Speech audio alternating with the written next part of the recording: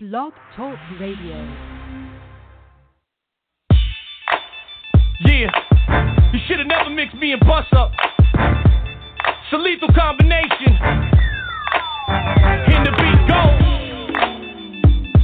Yeah, Hallway and T-Bone. What y'all know about that? Let's go. I'm trying to change this music, my nizzle, it's official. I'm tired of hearing heat of that whistle and sizzle when gangsters pull out their pistols. I'm like only trying to get in the middle and settle the difference. There's too many rappers that's tripping, don't nobody wanna listen. Plus I'm tired of all the cussing and cursing, so I started rehearsing, working on converting a better version for every person that's hurting, lurking, searching for life's purpose. Feeling suicidal and worthless, but you ain't certain. If you ready to die, leave this earth's surface and cross over and see what's on the other side of this life's curtain. Call me the Moses of rap, taking it back to the days when this artifact was a best woman and gas. Sick of this rap, matter of fact, how many more women you finna pimp and gangsters we gonna cap? We murdered them all, Pac and Biggie, they ain't here anymore. Better do something sounding tough because I'm going to war. To all the players popping off at the lip, fronting the street game like you a pimp. You're coming up and going down with the ship. And all the ladies that be shaking their hips, up in the strip club stacking them chips. Top of the world, put you down in the pit, smile. Yo, it's a nigga rapping son, the big pun who flip tongues on kick drums and leave rappers like big thumbs from big guns. Better panic, cause I'm charismatic and automatic when it comes to this phonographic magic. I gotta have it like an addict. I'm the magnet pulling these Asiatic and Hispanic bandits and make them put down their cannons. I'm standing for unity in rural communities filled with darkness and cruelty where men get women paid off for nudity. It's soon to be all over. I cross over barriers of hate and racism. Plus I bring the crossover. I'm out to change all the images in our villages and all the religious criticisms from church citizens. Always pointing, judging, shrugging your shoulders at the adulterers, fornicators and cobras, but never question our culture. Biggie prophesied, ready to die. 50 took 5 and got rich and Pac's mama still crying. To all the players popping off at the lip, fronting the street game like you a pimp. You're coming up and going down with the ship. And all the ladies that be shaking their hips, up in the strip club stacking them chips. Top of the world, put you down in the pit, smile. Yo, suckers surfing the internet, trying to find kids for sex and placing bets. Credit card fraud is next. They write them checks for chicks on them porno flips when they shake their hips sick with them chains and whips to get. Even worse, truth hurts, but don't be mad at me. I ain't the one getting paid enhancing your anatomy. And gradually, they rotting out like bad cavities and periodically prostituting and armed robbery. This how we raise the little children of America to grow up and be criminals, rapists, and bomb terrorists. From the second they're born, innocent but torn between these two worlds, fighting for souls like a tug of war. Who's keeping score? Got juvenile in the morgue, while killers winning the wars and steady praising the Lord. They cheer and roar. Eagle tripping, this gotta stop, gotta shine and rhyme in his name instead of hip hop. To all the players popping off at the lip, fronting the street game like you a pimp. You're coming up and going down with the ship. And all the ladies that be shaking their hips, up in the strip club stacking them chips. Top of the world, put you down in the pit, smile. Yo, yeah, we did it again. Boneyard Records, 2005, baby. We ain't stopping.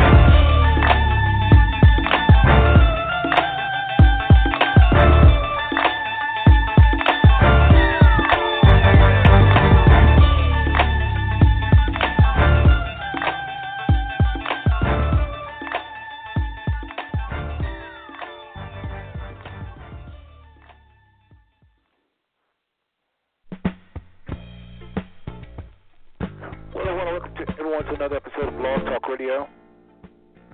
This is the network, the 5 Smooth Stone Network. I'm Brother Seth, and I just thank the Father, Yahweh of Israel, for another opportunity to magnify His name, magnify His creation, just bring glory to His omnipresent glory that's everywhere and in all of us.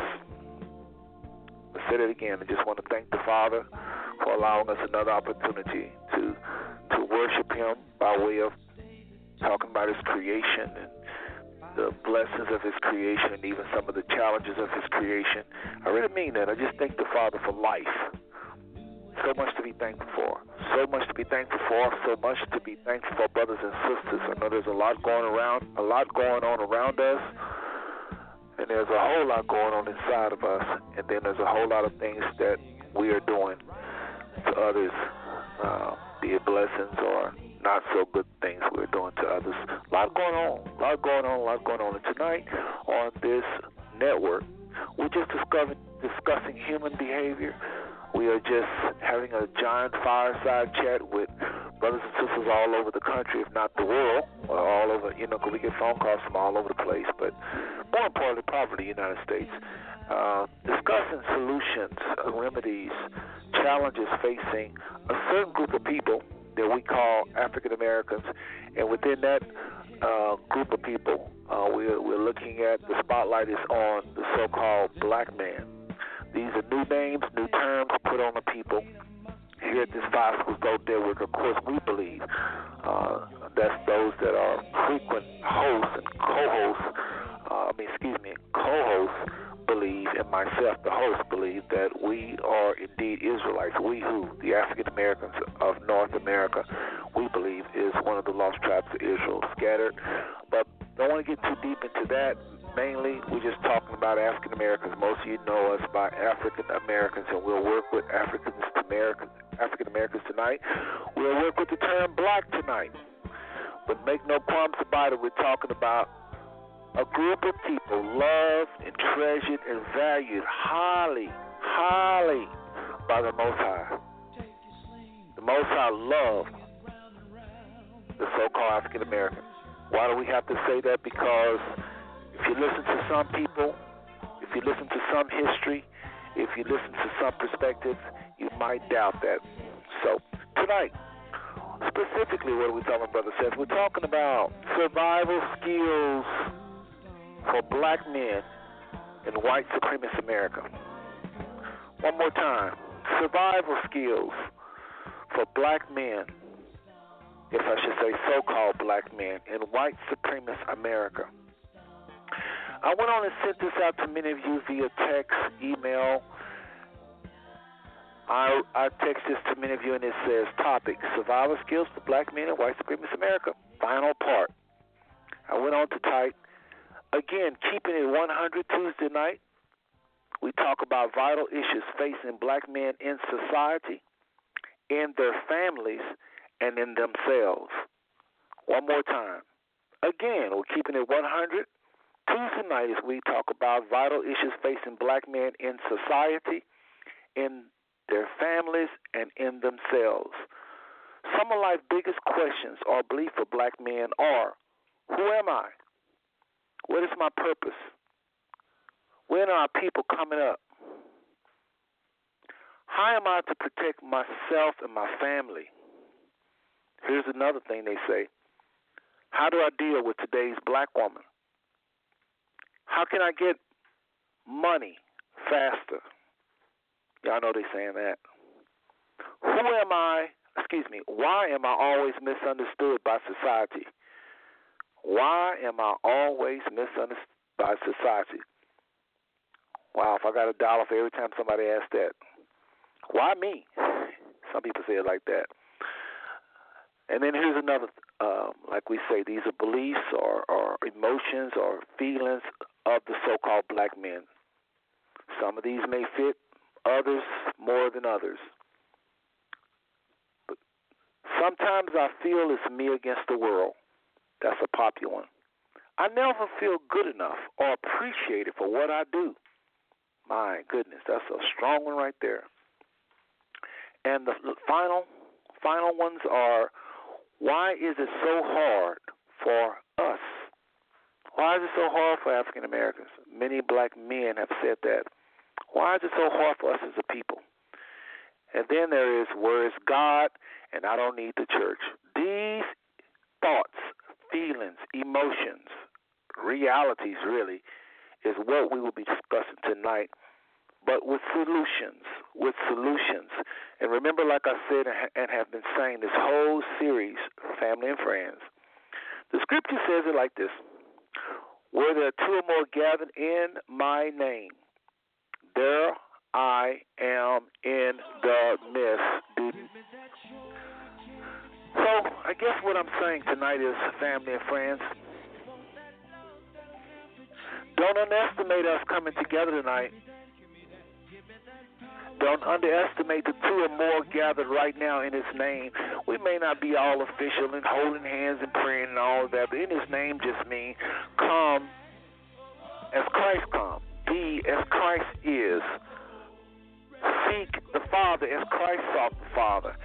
And while many of you tuning in tonight might not be in a spiritual mood, some of y'all may be even drinking or smoking or having a good time, as you call it, just know there are people on this line that want truth, insight, knowledge into the so-called black man. They want to know what is he going through, including some of them. What's happening? All of those questions are brought up in those feelings. And when you do that, and if you're seeking the Father for answers, because that's really what we're doing, we're just not going to make it a Bible study, we ain't going to go to church, but make no qualms about it. I'm a believer. That's my conviction. That's my map. That's how I try to live. Now, whether or not I do good, some of you may think so, some of you may not care for how I do certain things, but I am trying, I can assure you, to put out truth tonight to liberate our people, our young men, and even those that are outside so-called African Americans, those other ethnic groups that may tune into the show. This show is for them as well, to get an understanding on what's happening with your brother you work with, your brother who you go to church with, your brother who you see throughout your society, the so-called black man.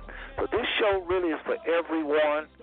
Welcome, I welcome every single one of you to this Five Smooth Stone Network. You will be valued here. You're thought to be valued here. We may not agree with you, but everyone's thought is valuable because we are asking that you come with your heart in your hand, so to speak. In other words, don't come with no drama. Let's be real. Let's be open. Let's talk about this, because our young boys and even black men in general has a challenge before them. Yes, all men have challenges. All men have challenges. I know that. We know that. But you and I both know that this African-American male in North America, there is something about him. And yes, there is crosshairs on his back. But we also believe over here at Five Smooth Stones in Psalms 91 that says, talks about the protection. He that dwelleth in the secret place of the Most High shall abide under the shadows of the Almighty. We believe that if that black man seek the Father, tune in to the Father, come to the Father with his heart, humble himself, come to the Father, believe in the Son and what he has preached throughout the Scriptures, we believe that there's protection for that African-American man. Everybody's not going through the same thing. And some of you might call it luck, but you can't keep calling things luck when there are some people growing up in those same hoods with shooting and robbing and everything all around them, and they never taste the scent of danger because there's something about them. So we do believe in angelic protection over at Five Smooth Stone Network. We do believe in the Most High's power. We do believe in some things not even coming near your dwelling. Does that mean if things come at your dwelling that you're not a believer? It don't mean that. It just means you may not know your rights. You may not know what the Father has promised. There's a lot of people going to church, but not everybody is taught. There's some people that's not in church, and they know more about their rights as a child of the Most High than some people that are in church 2 times a week. So, but I'm not saying, of course, not to fellowship and not to go to church. The Scripture commands us not to be an island unto ourselves. So we're going to go ahead and bring on the guests in a little bit, but right now I just ask that everyone that's going to be guests on the show tonight to press 1, and I'll bring you on here in a little bit. I have to do a few more preliminaries, and then we'll bring you on. But I just want everybody to know what this show is about, a little bit about what the show is about tonight and what it's not about. So, again, tonight's show is on the topic. We're going to be talking about survival skills for black men in white supremacist America. White supremacy, the working definition, this will be the first definition I'll give tonight. White supremacy is not a people. White supremacy is not a people. White supremacy is not a people. It is a philosophy that is housed mentally by anyone that believes it.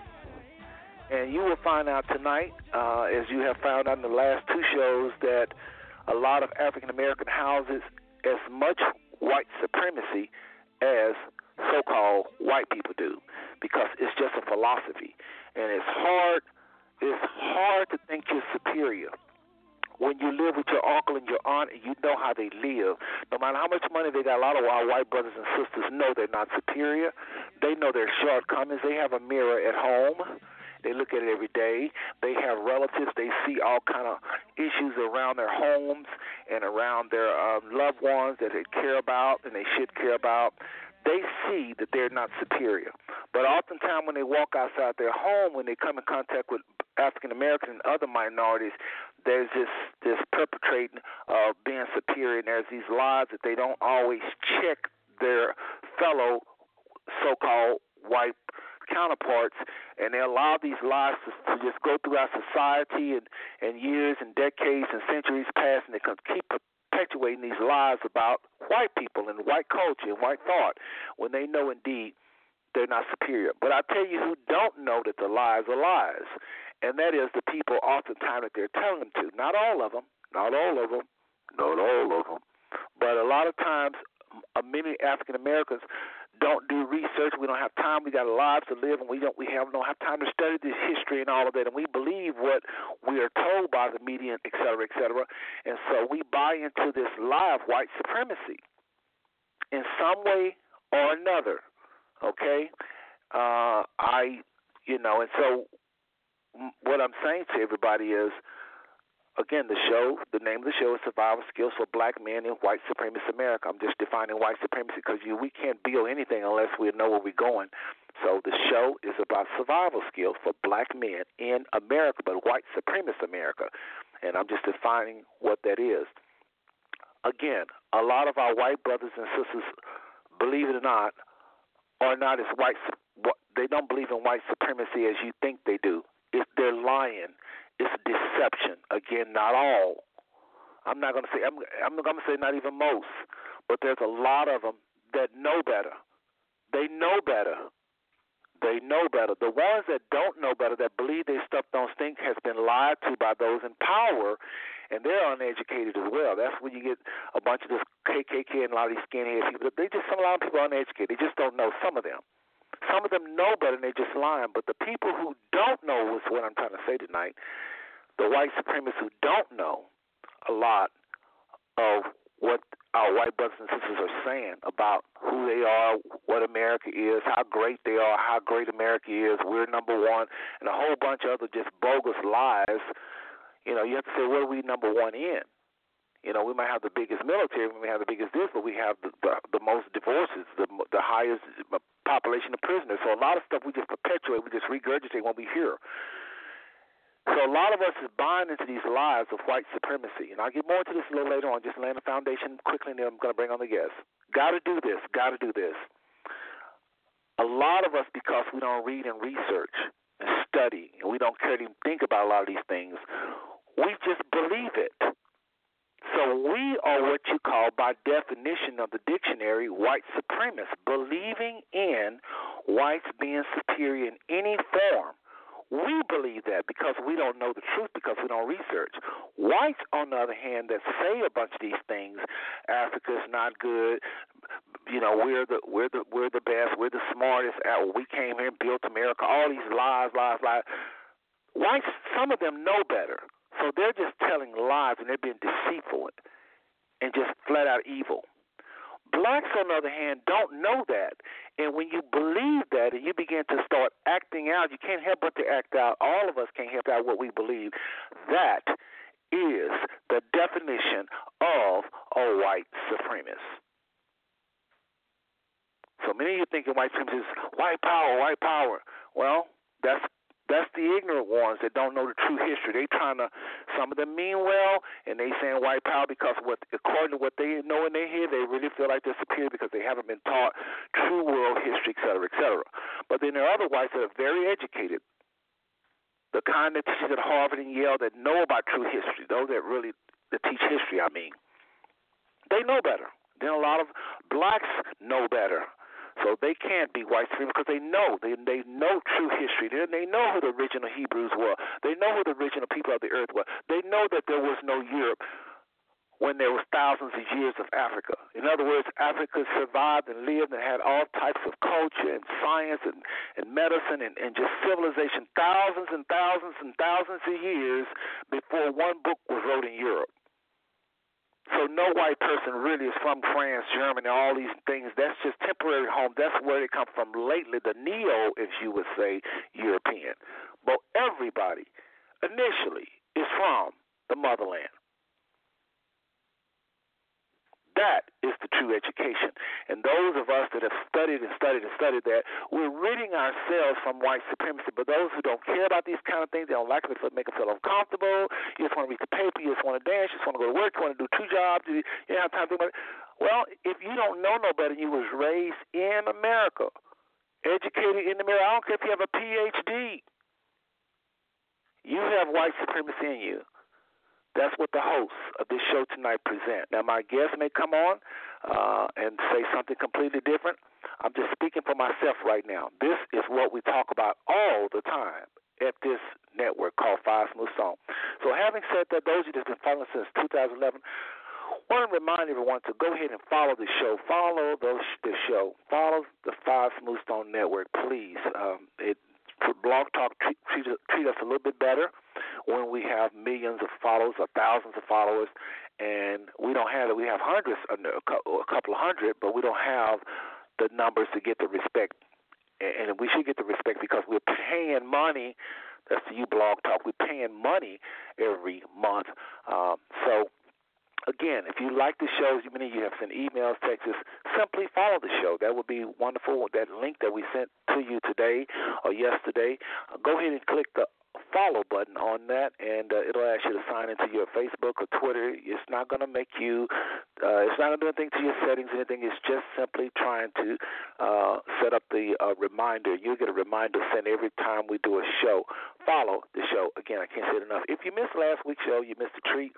Again, we talked about, survival skills for black men in white supremacist America, and we had a part 1 and a part 2. So all you have to do to get any of those shows is Google Five Smooth Song, Blog Talk Radio, and you will be able to get all of both of those shows, and really all of our 405 shows, any of the shows. Like I said, we go deeper into what I was talking about earlier about blacks being some of the biggest white supremacists in America, and how that works, how it's a philosophy and not a people.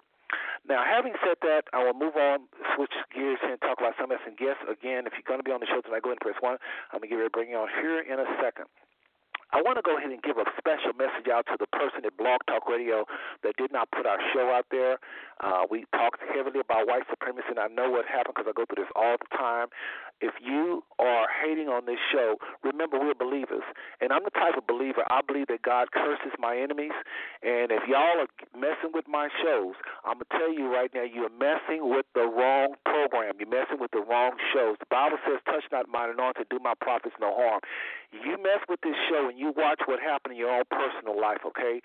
And I mean that, I'm very serious. It's not fair for us to pay every single month for years and years and years, and you decide you don't like something. We say this is America's freedom of speech, y'all say, and you do not have the right to tamper with my show. And then you take off 25 minutes after I blow up y'all's email saying put my show back, you finally put it back, and then you take off the last 25 minutes. So I'm going to repeat now what I said to the callers last week, since you turned the show off or cut the show. I think you was offended by the statement. I'm going to talk about it even more tonight and maybe even next week. So what you'll do is piss me off, and I'll mess around and do a series on this, okay? But we're going to deal with white supremacy. I've said it over and over and over. This is not about white people, but about a philosophy. And I keep saying over and over and over that our people, so-called black people, are some of the biggest white supremacists. I don't know why y'all be offended by that. Okay, so let me repeat what I said last week that when you cut our show up, when you trimmed our show after I said this. I said that Louis Farrakhan said that God made man, but white people made niggers.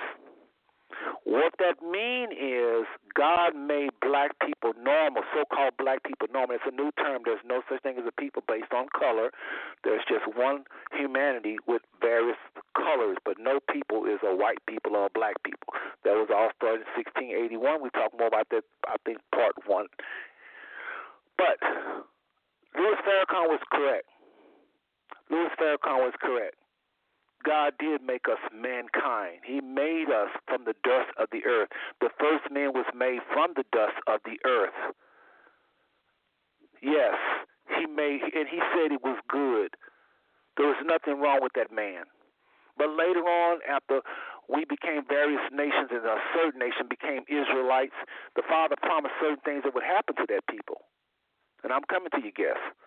And he said if they disobeyed, certain things would happen. And one of them, they would be scattered throughout the planet in ships. We believe we are that people because we were brought here in ships and we live all of the prophecies scattered throughout the whole Bible. I could be wrong. But I believe we're Israelites. But I could be wrong. Farrakhan simply said that God made us human beings. But whites come along, some whites, maybe not your people, I don't know. And they began to lie to us and say and try to stop us from reading and different things, and we became animals. We started behaving like animals. You see what they're doing to us educationally. So that's what he meant by God made man, white folks made niggas. So please don't be tampering with my shows because you're offended playing God as you tamper with your own life, okay? Having said that, again, I just want to thank everyone for tuning into the Five Smooth Stone Network. Brother Seth is not just out of character. Just had to rebuke them because it's not fair. Folks, it's not fair. These shows are not free. And I've been on this blog network probably longer than the person that cut that show. Again, playing God. So, again, last week we had a blast with Taurus. Our guest tonight is going to be again Taurus Smith. He's going to be on.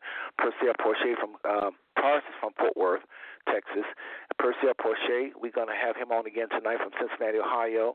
John Clark was not able to come. And then we have the Mr. Kevin Thompson, a new guest that's going to be on tonight, real estate a realtor, among other things, and he's going to be on. And the goal of the really Taurus as well as Kevin, I've asked them to come on because they're a younger generation than Purcell and myself, and they really are not trying to be super, theologians or anything like that. They just want to tell us about what's happening in the streets more like, and they're not in the streets right now, I don't think, but they understand that culture is what I'm trying to say, and that's what they're here for. The younger gentleman, again, Kevin Thompson and Taurus Smith, is on the show tonight as co-host to kind of help us understand the heartbeat of young people. That's their goal. Purcell and I, being older, I would like to think represent wisdom, but that don't mean Taurus don't have something that none of us don't know. That don't mean Kevin don't have some pointers that none of us know. So just know that. But we are older, Purcell and I. We just kind of want to try to make some sense out of what our young men are going through. And like I said before, listeners, remember, the scripture says, where two or more are gathered in my name, there I'm in the midst. Do not underestimate what you're about to experience. Don't do it. Okay, let's go to the phone lines. Let's see who we got here. Okay. I think I'm going to go ahead and go to Purcell Porcher. Okay, area code 504-952. That's a Louisiana number, but I know this is Purcell Porcher all the way in Cincinnati, Ohio. Purcell, are you there? I'm here, my brother. Well, how you doing, my brother? Doing very well, man. Doing very well. So glad to be on. Well, say hello to the people. They're good. I'm sure it's good to hear your voice again. They would say. Hello, people. So glad you all tuned in to hear what thus saith the Lord tonight. We are excited about what God is doing in our community. I know it looks like things are going awry, but I am one who believes that God is in control, and it will all work together for the good for those of us who love God and are be called according to his purpose. according to Scripture, Romans 8 and 28. Again, I'm excited about being on. I'm excited about this opportunity. And I'm excited about what God is doing. Because God is in the details. So, sit back, relax, and put on your headgear. Get ready for a shift in the atmosphere. Yeah, what's that, Seth? What was you going to say? No. I was just I just realized I have to call somebody. So let's do this. I'm going to go ahead and bring on Taurus and get him to introduce himself, and then we're going to bring on our other guests. I got to make a phone call per se, if you can kind of run with this for a second. But let's go to the phone lines and bring on, I think this is Taurus, our second guest, and then the third guest I may have to call. But here we go here. Area code 817-891. Mr. Taurus Smith, are you there? Yeah, I'm here. How y'all doing? Doing great, Taurus. Good to hear your voice. I'm going to go ahead and call Kevin, everybody. We had a little trouble. Again, Blog Talk is charging some of our callers, and they shouldn't be doing that. Another reason why I'm kind of upset with them. So, Persev, you and Taurus can kind of talk about some of the comments I made earlier. And Taurus, why don't you go first, though, and reintroduce yourself. And then Persev, y'all can talk about any of the comments I said earlier. I'm going to let you run with this, Persev. I'll be right back, everybody, okay? Okay. So go ahead, Taurus.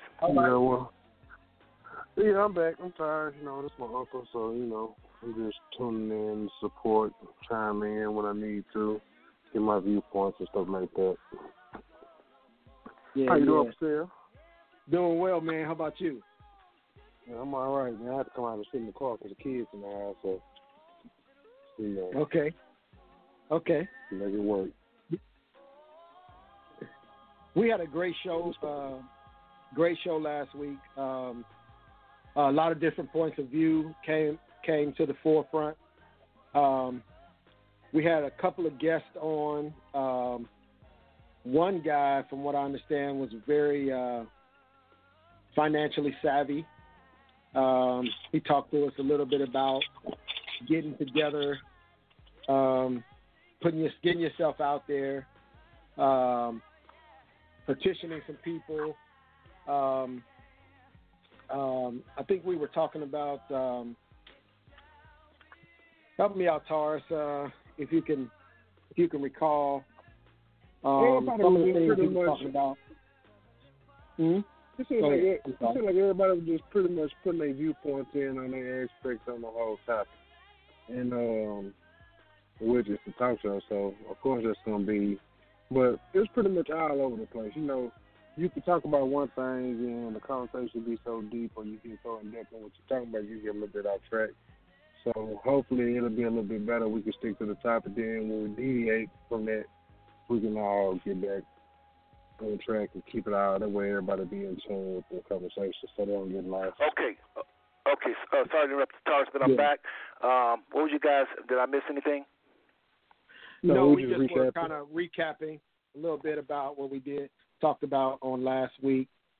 Okay. One of the things that comes to mind that we were talking about. Well, hold on a second. I got Kevin on the line. Hold on 1 second. Okay. All right, so the third co-host we do have now, and that's Mr. Kevin, all the way from I think Kevin is in. We'll let him tell you what city he's calling from. Anyway, area code 619-254, Mr. Kevin, all the way, Kevin Thompson, all the way from Fort Worth, I think. Kevin, you in Fort Worth? I'm in Bedford.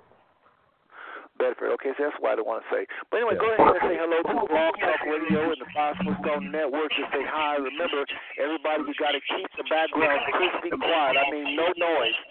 If you got to do something, mute me. If you're not talking, mute me if there's noise, okay? All right? So everybody keep your lines. And Kevin, go ahead and just say hello to people, please. Hey, how y'all doing? How everybody doing? Well, you want to tell us a little bit about yourself, just a quick, like a 2-minute bio, just what you do, and anything you want the people to know. What I do? Okay, so I work at a Union Gospel Mission. I've been up there for about 3 years. I just graduated with my master's degree in social work last year in August. And I just got my real estate license last year in July, and just been dabbling in that and going to work to the 9 to 5. Well, anyway, that's good, and sound like a lot of like you've been busy there. Appreciate that. Well, listen, welcome to the show, man. Like I've said to Tars and Purcell and John, welcome to the Five Smooth Stone Network, nephew. We just going.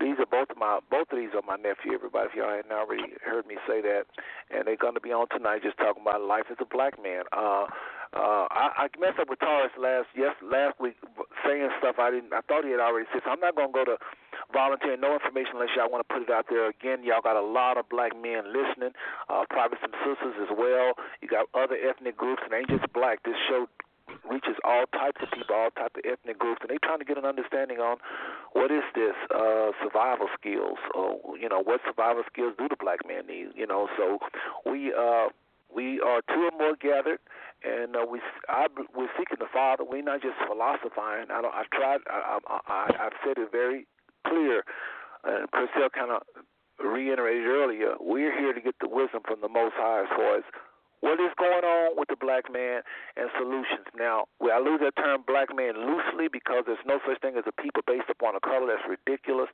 I wish they had never started that in 1681. When after Baker's Rebellion and the powers that be wanted to divide the people up, and so they come up with this class called black and white after the Baker's Rebellion. Many of you in your high school years might remember that. But that's when they started calling everybody black and white around 1681, around that time frame. You can all go Google this and all types of history. Get this out of the history books in any library. But anyway, we're not black men. We said it because if I say another name, we might not agree. Okay, so we'll just use that for tonight, the black man. So, like I said, Kevin, welcome to the show, man. I want to just say a few more things. I know I'm talking a lot, but I gotta lay this stuff down because if we don't know where we're going, how are we gonna know where we're going? I'm coming to you, area code 918. We already got a hand that went up. How are we gonna know family and friends that's tuning in tonight? This is a very confusing show if we don't know where we're going. We got to agree on what the problem is, which I think we do. I'm not going to go over that because I think we all agree that there's a problem with the black man. That's something we should know. And then we got to agree on what the answer is. Because what I call the answer, y'all might not call the answer. What I call success, you may not call success. What I call where we're going, the journey, the destination, I might be talking about going to Tulsa. Y'all talking about going to L.A. Well, how can we agree? How can we build a house, Kevin, if I'm saying a foot is 3 inches and you saying a foot is 12 inches and Taurus is saying a foot is a yard? So I want to kind of really quickly say this, and then we're going to come to your caller. The working definition as far as the host is concerned, when Taurus speaks, he's going to let you know what he thinks success is, and guess what? We ain't going to go back and forth with it. I want everybody to see how black men are different. We all don't agree. These are strong personalities. I can tell y'all right now, Kevin ain't going to agree with nothing he don't want to agree with. Taurus ain't going to agree with nothing he don't agree with. And I know Purcell. So we're strong personalities. So I'm going to speak for myself, the host, briefly, and then I'm going to allow them to come behind me. But and then we're going to come to this caller. I know that's going to take a minute, area code 918, but we're coming at you, okay? 378, we're coming for you. Please be patient with us. I'm going to try to do this in a minute, and then Kevin, you can go, and then Tarsha, you can go, and then Purcell, you can go. Here's what Brother Seth believes is success. I do not think because you arrive at $1 million or two or even $1 billion, you're a success. That's too broad of a word. The Bible doesn't nowhere say that. What you have become is successful as far as acquiring $1 billion. That's if you did illegal. That's if you didn't mess up lives on the way. If you go robbing banks and you come across $1 billion, is that success according to the Bible? No. But if you go into this system within the guidelines of the law and you work hard and you wind up with $1 billion, that is success. But I don't know, is it? Because what if you never spend no time with your kids? What if you have a bad marriage? And it's because you were seeking this money. Now you're there. Should you be writing books? Should you be going on tours? Should you be trying to articulate all types of talk shows and now you want to run for president because you're all of a sudden a billionaire? That's not according to the Bible I read. So what is success financially? It's when you do things God's way and you stick with the plan and you follow Him and it ends up you having $1 million. He may give you an idea. Start this. Do this with steel. Do this with lumber. Do this with timber. Here's an invention. I come up with some invention. All of a sudden, bam, you're rich. Okay, you have a testimony. You can write a book and all these things. But you're not a success in the arena of health. You can't go telling preachers what to do in the spirituality. You just successfully reach your goal financially. That's all. Kevin was talking about a degree. I think he is a success as far as obtaining a degree. Kevin could give seminars on how to get a degree because he got a degree. But Kevin can't write books on telling preachers what to do unless he spent quality time doing what preachers do. He can't go to a doctor in the operating room and start talking about he's successful and he can't, he won't even invite you in that room. So what is success? What is it? There's women who don't know none of this stuff and they raise some kids and those kids are brilliant and they don't have much money. Are they a success? That's why I use that word very lightly. It depends on what you're talking about. Go ahead, Kevin, and then go ahead, Taurus. And then go ahead, Kevin, I actually don't want to put you on the spot. You just came on the line. Why don't you go ahead, Purcell, then Taurus, and then Kevin. And make it about 2 minutes. Right. I know I probably went 4. All right. What is success? I believe success is being in a position to prosper. That's what I believe success is. I believe success is pleasing God. Because the Bible said in Proverbs 16:7, when a man's ways please the Lord, he will make even his enemies to be at peace with him. I believe success is being in a position to prosper, as well as pleasing God. I also believe that success is knowing who you are. Because when you know who you are, you can actually tap into, you can literally tap into success. Because you'll understand what your purpose is. When you know who you are, you tap into your purpose and you tap into success. So, very simply, I just believe success is knowing who you are, pleasing God, and being in a position to prosper. Last thing I'm going to say about that is the scripture also said in 3 John chapter 1, verse number 2. It says, I wish above all things that you would prosper and be in good health, even as your soul prospers. So the number one thing for me, I guess, to sum it all up, will really just be to please God. For me, that's for me, and that's where I'm at. Okay. Now this is what I'm gonna do with Taurus, because again, y'all, we believers and we ministers and we ignore all these big words and we know all it. And I don't want the young brothers on the line, my nephews, to feel in any way intimidated, which I don't think they do anyway. But again, Taurus and for sure Kevin, all the way in Texas. I want y'all to give the definition of success, or I'm going to give y'all an option. Y'all can say what you think success is to most young black males. Either way, okay? We was kind of lengthy. You don't have to be. Again, area code 918-378, we're coming at you, as well as 678-559. Again, to make it 2 minutes if you could. Taurus, you can go next, please. Okay, what they say it's an acronym. He only left you basic instructions before leaving the Holy Bible. Hold on a second. We got to get this noise straight. Hold on a second.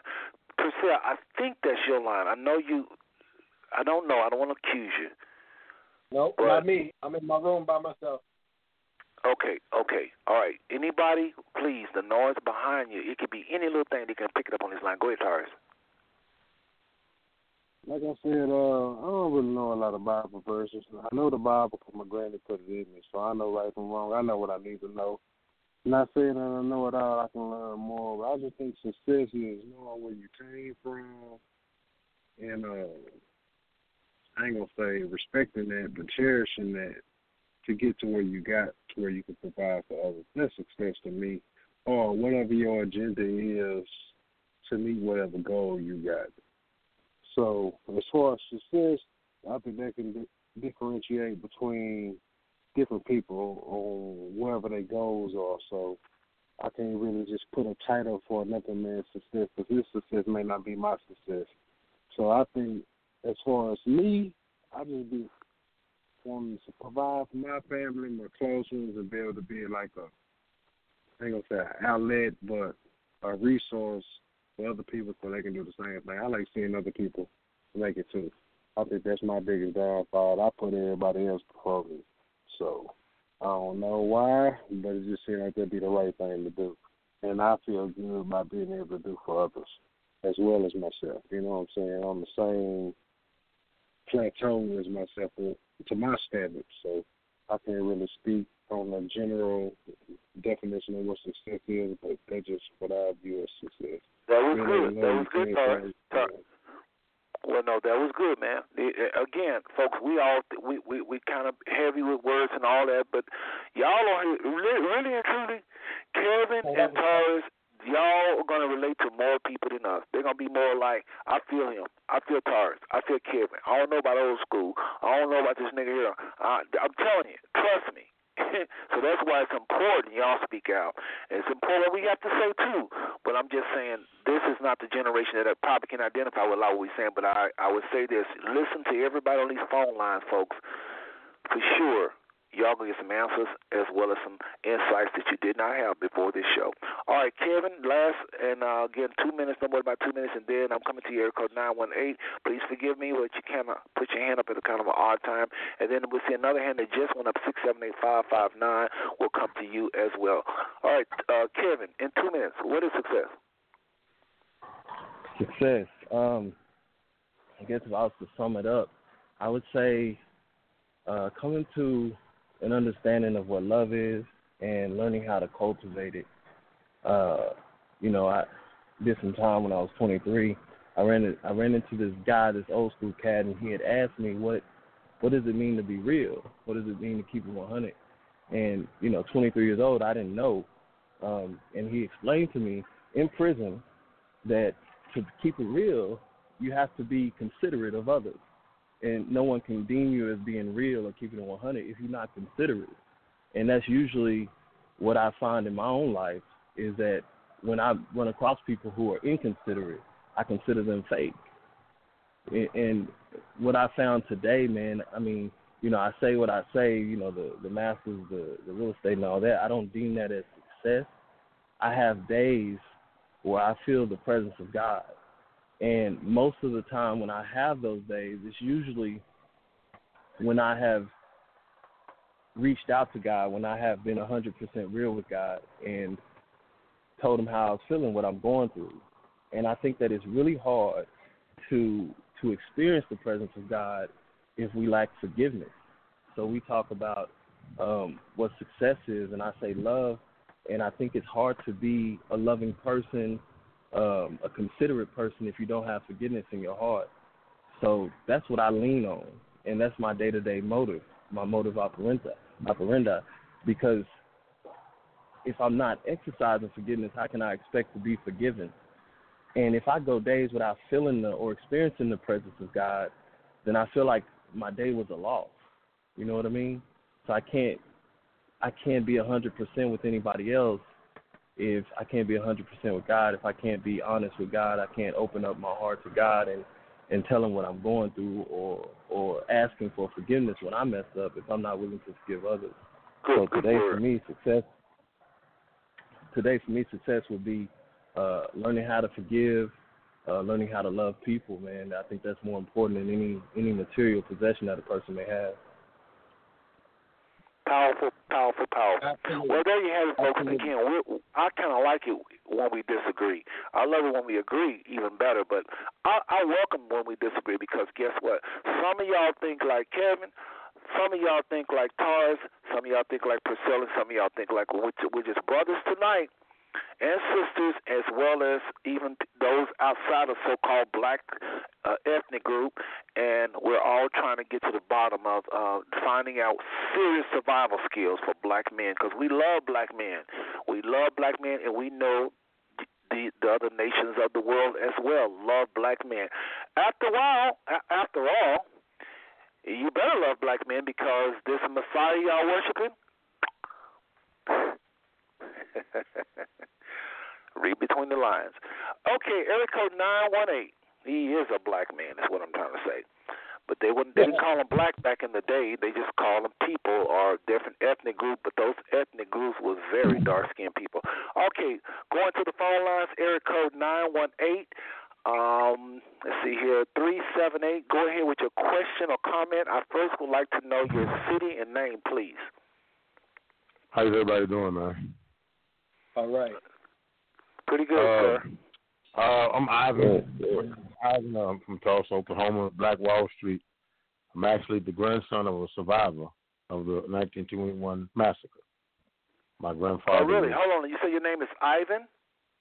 Yes, sir. Ivan from Tulsa, and you're a survivor of Black Wall Street. This is going to be interesting. Go ahead, brother. What's your comment for us tonight or question? I'm the grandson of a survivor. Okay.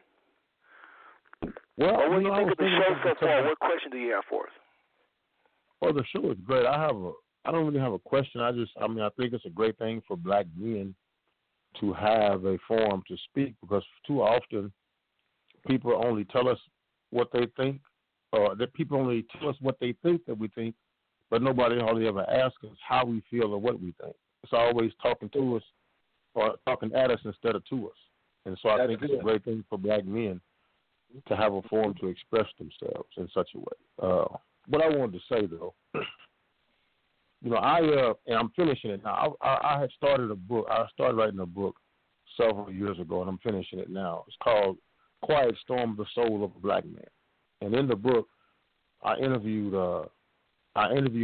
a 5-year span, I interviewed 344 black men, youngest 19, the oldest 72.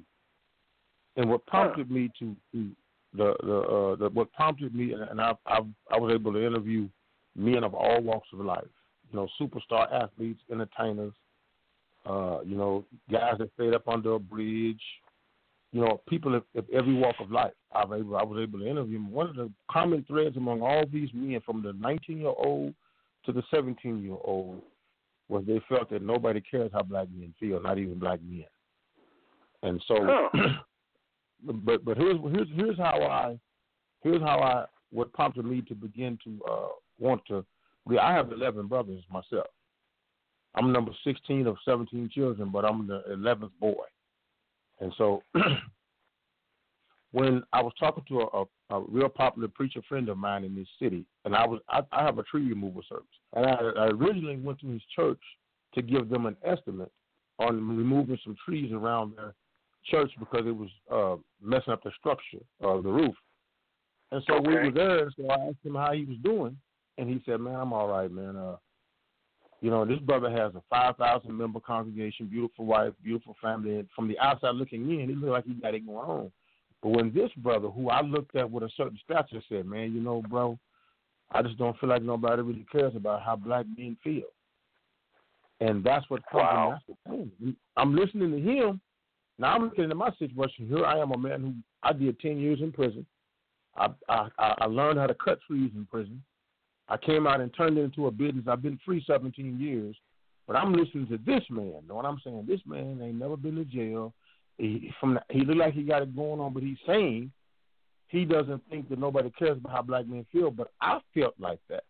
And so I started talking to men all over the country, traveling as I do certain things, and so man, it's a thing that every black man, in my humble opinion, we have a quiet storm that we don't tell nobody about. And a lot of times, the reason why I discovered a lot of black men don't express their feelings is we get looked at two ways. Either he has an overstuffed ego, or he's a punk. Not that he really has real issues. This is what I discovered in my travels. And so I did a lot of healing doing this travel. And I'm going to say one more thing, and then I'm going to let it go. I just recently lost my wife. My wife passed away in November. May God be pleased with her. My beautiful wife. Sorry to hear about that. She had cancer. And we were talking about the survival in the white supremacist world. One of the things that we have to do, in my humble opinion, is the restoration of the relationship between black men and black women. And unless and until we do that, nothing that we do, because there's an attack on black family and black marriage. You know, and my wife, we were only married 2 years, and, you know, we fought that cancer. We fought it, man. And I'm going to tell you something, man, that she's the best thing that ever happened to me. And I believe part of our defense against the black man's defense is being married to a good, wholesome black woman. Now, you marry who you want to marry. You love who you want to love. You know, I'm not saying people shouldn't marry anybody else, but I'm saying black love is real important. And so, you know, my wife, I'm actually writing love on love is important. I know what you're saying, because there is these issues, but to find love, period, is important. But I know what you're saying. Again, you're talking about two people definitely despised by America in this white supremacist world. It is special to see that. But go right ahead. And so what I'm going to say this, I'm writing a book now called I Said I Do, So I Am, My Journey with My Sweet, Sweet Mary. Because, unfortunately, I don't know how many of you gentlemen on here are married, but real authentic love is a thing of the past, almost a thing of the past. And so me and my wife, we stuffed 30 years into 2 years, man. And so I'm thinking that I know that for a fact that from what I see, I'm 52 years old, so I've seen a little bit in my journey. And one of the things that I know for a fact that until we restore the relationship between black men and black women, our children suffer because of that. You know what I'm saying? And one of the things that I discovered in my journey while I was in prison, a lot of black men, we have a father. Hold on a second. Someone was saying something, man. You're building a lot. You're saying a lot. So what I do on this show, because we won't forget, you done said 15 things and we want to forget. So does somebody jump in there quickly? Yes, sir. Okay. We didn't have a comment. Okay, go right here, brother. But yeah, I was just that's what I wanted to say. I think this is a great. I just happened to be scrolling through and seeing the subject, and I think it's what you all are doing is absolutely wonderful, man. And I'm a follower of I heard you mention Minister Farrakhan. I'm actually a 24-year member of the Nation of Islam, but you know everybody's out. We brothers, man. No matter what our religious persuasion is, what our walk of life is, we brothers no matter what, man. So I really appreciate what you're doing, man. And you know it's healing in this, man. It really is. Well, listen, I'm going to say this to you, Ivan. Again, really appreciate your knowledge there. That was a lot, and there was a lot of good stuff. And I feel you on black people that's married together, so-called black-on-black relationships. It's under attack.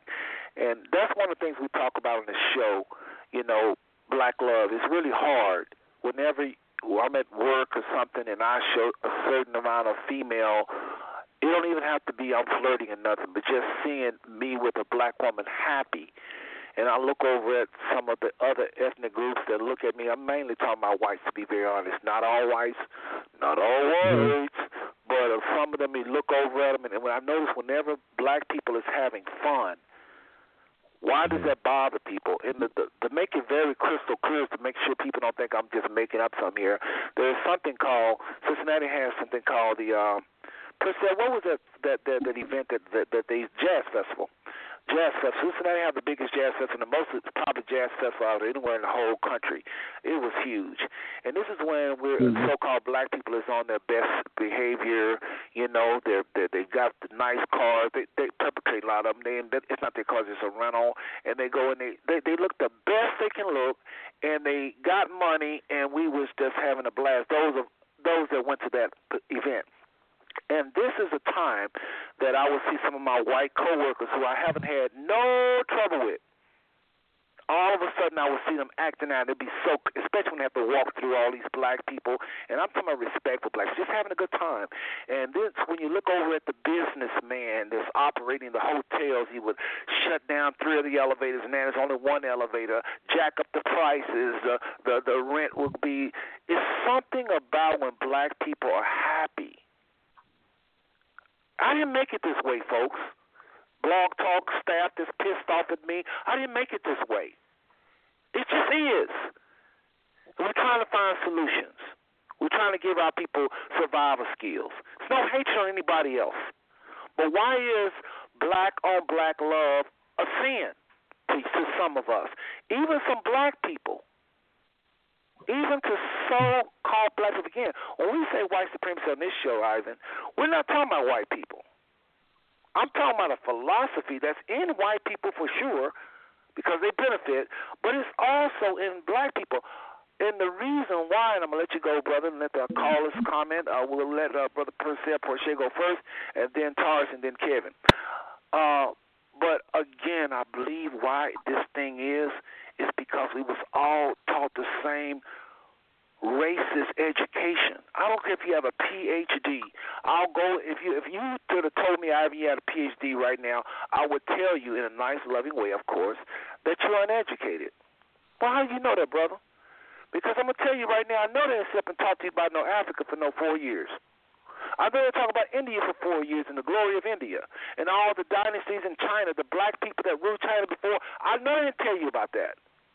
I know they didn't tell you that there was thousands of years of African life, all types of culture and art and religion and history in Africa before there was one book wrote in Europe. I know they didn't teach all that. So whatever you got a PhD in, you're uneducated. You're just educated where white people are concerned. White glory. They didn't lie, probably in most of the cases, about their glory, but that's their glory, and we should know that just because they're human beings as well. But tell the whole story. So when we come out of these institutions, we're finding at Africa. We're finding at dark-skinned people. We're finding at dark culture. We don't believe in our own people.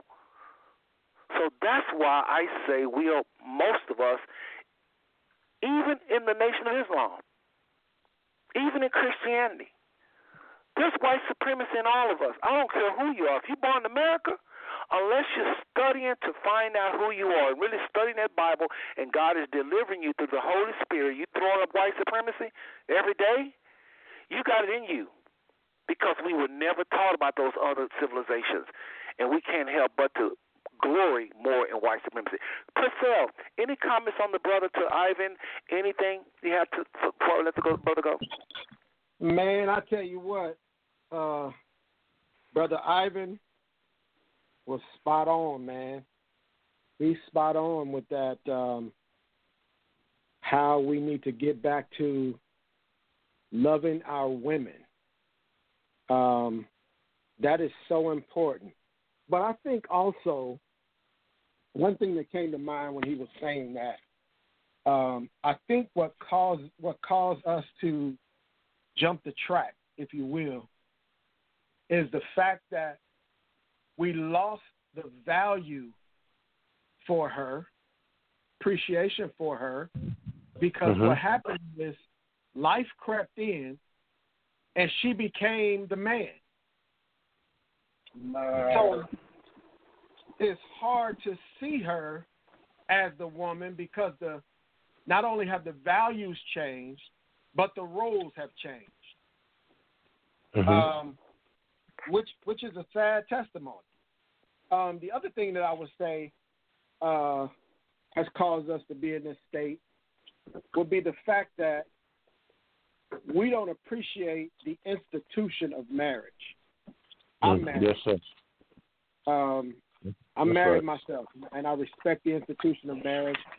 I'm a big advocate of marriage. I know the Bible said one can set 1,000 to flight, but 2, 10,000. We don't actually recognize or understand the power the marriage institution harnesses. We don't understand how we complement one another, or how we should, or how we could complement one another, how we could further the black community with this black love thing you're talking about. Miles Monroe said something very profound years ago. Miles Monroe said, where purpose is not known, abuse is inevitable. And what happened is, we, for whatever reason, don't understand the purpose of our unions. Many times we need to be asking that question: why am I with this person? What is the purpose of us being together? When we can tap into that as a couple, then we can become more effective as a unit. The biggest dichotomy of marriage is the idea of becoming one. What happens is you have to take two different personalities, marry these personalities together, and become one. Now, that's a challenge. That's a challenge. And what I've always said about marriage is, I've always said, I don't believe that there's such thing as God put us together. I believe that you have two people, or you need to have two people, a male and a female. Let me make that crystal. A male and a female who have a made-up mind. Come hell or high water, we in it to win it, like Lotto. And they need to stick together and continue to put their shoulder to the grind and make it happen, man. Make it happen. It's difficult, I know, because I've been there, done that, doing that right now. It's difficult. One of the other things that I want to bring to the light. I'm wrapping it up. What I want to bring to the light also is the fact. And let me just say this real quick, Priscilla, while you think it really quickly. Area code 678-559. We're coming to you after these brothers will wrap up here. Go ahead, Priscilla. Okay. I actually lost my train of thought on that last thought, but that's pretty much where I'm at with this thing. I think it's very important, and I agree with Ivan. It's very important that we get back to where we need to be with our relationship with the black woman. It's going to take for us to see her differently, or see her the way we should be, the way she used to be seen. And it's also going to take her to see me the way I used to be seen. You know what I mean? Yes, so, sir. Well, let me say this about May Purcell real quick, because again we got callers holding, and I want to go to them some type. And Kevin as well as Tars want to jump in here. How do you get? Well, I probably shouldn't ask you that, Purcell, because then you have to answer it. Well, I'll tell you what. After Purcell get done, I want to talk about how you're gonna get a black woman to do something that's not in her, or a woman, any woman, how are you going to get yourself, how are you going to get your brothers, to respect or value you when I believe we're full of white supremacy? Not completely, not like a lot of, it's in us, folks. I can prove it. I'm just trying to talk fast here so I won't dominate. But I guess I'm trying to say, how can you get a woman to respect you, or you respect them? And because, see, a lot of us marry black women, but our heart is not there. We would marry someone else. I'm not seeing a lot of true love from us, is what I'm trying to say. And I think it's because of what what has been taught in us through even through the church. The church preach like there's something wrong with black skin. The society preach like something wrong with black skin. So why would you be engaged with somebody with black skin? And it's not just about marriage. I don't want to talk about marriage too much because it's okay we talk about it, but what about friendship? Our friendship is in jeopardy. There's not the trust and the confidence and the love for just between male and female friendship. It's not there. Let me do this, Priscilla, because we're on long-winded and so am I. I mean, we are, you and I. Let me do this so I won't get the young cats in and won't look up if they hadn't commented, okay? Please forgive me, but let me do this. Taurus, do you understand what Priscilla was saying and Ivan was saying? Any feedback on that quickly? And Priscilla, I want you to finish after this. I think I know what the problem is. I don't think the problem is that. I think the problem starts with loving yourself. The woman don't love and respect herself, so how can she expect the man to love and respect her? And the same thing goes for him. He don't love and respect himself, so how can he give love to the woman? So that's the root of it. You got to learn how to love yourself. You get so caught up in trying to please everybody else, you get to please you first, but before you is God. But that's what the problem is. Yeah, that's true. And so, just to get a little bit more out of your Taurus, this is to get more out of you by me asking you this. How are you going to love yourself if society has put it out there that you're less than a man, that you're a criminal element, and they're constantly bombarding your woman mind with successful people that don't look like you? I'm telling y'all, it's a white supremacist society. Again, not a people, a philosophy. If you feel like I'm attacking white people, if it sounds like we're attacking white people, you're not listening to this show right. I'm talking about a philosophy. Oftentimes, this self-hate that's making this black man not love himself, as Taurus was just saying, is coming from the church. Oh, yes, the church. Sometimes it's coming from his parents. Oh, yes, his parents. I told y'all this last time, I think show number 1, and I'm making it really quick, but I'm trying to pull something out of these young boys. Really quick, I'm saying about my mother, and I ain't going to throw my mother on the bus for none of y'all, but my mother used to say this, and I know she loved more than probably anybody out there. I know my mother loved people. She didn't hate nobody. But my mother used to say to us, shape that baby's nose. She said to other young ladies, shape that baby's nose. Shape that baby's nose. And it wasn't just her. It was her generation that believed in shaping baby's nose. Black babies, of course, to get that nose to be more pointed like white people. Now, where did she get that from? So if you're one of those babies that nose was shaped, or you would say it, or that same mind frame, or say his nose too big. That's the same mindset, that generation, and even this generation today. We say things like that. His lips too big. His lips is too big. We say that. How can lips be too big? What's the standard? My point is, if we got this kind of education, Taurus, how you expect you not to love yourself? Now you're about to get married, and so that's going to be a problem. Comment on that real quick, and then we're going to Kevin. If you believe everything anybody tell you, you're a fool. Say it again? I don't believe it. If you believe everything anybody tell you, you're a fool. I don't just believe it. A person can say whatever they want to say. That's your opinion. What you eat don't make me shit. Excuse my language, but yeah, a person can say whatever they want to say. That really mean nothing. And when you finally understand and realize that opinion don't matter, but it matter, you'll be all right. Okay, Kevin, any comments on what was just said by any of the guys? Yeah, I got a comment. So learning, I like what Tara said, I like what Ivan said, I like what Marcel said. I agree with all of it, really, because I think at the end of the day, man, loving ourselves. So one of my favorite scriptures in the Bible is the kingdom of heaven suffers violence, and the violent take it by force.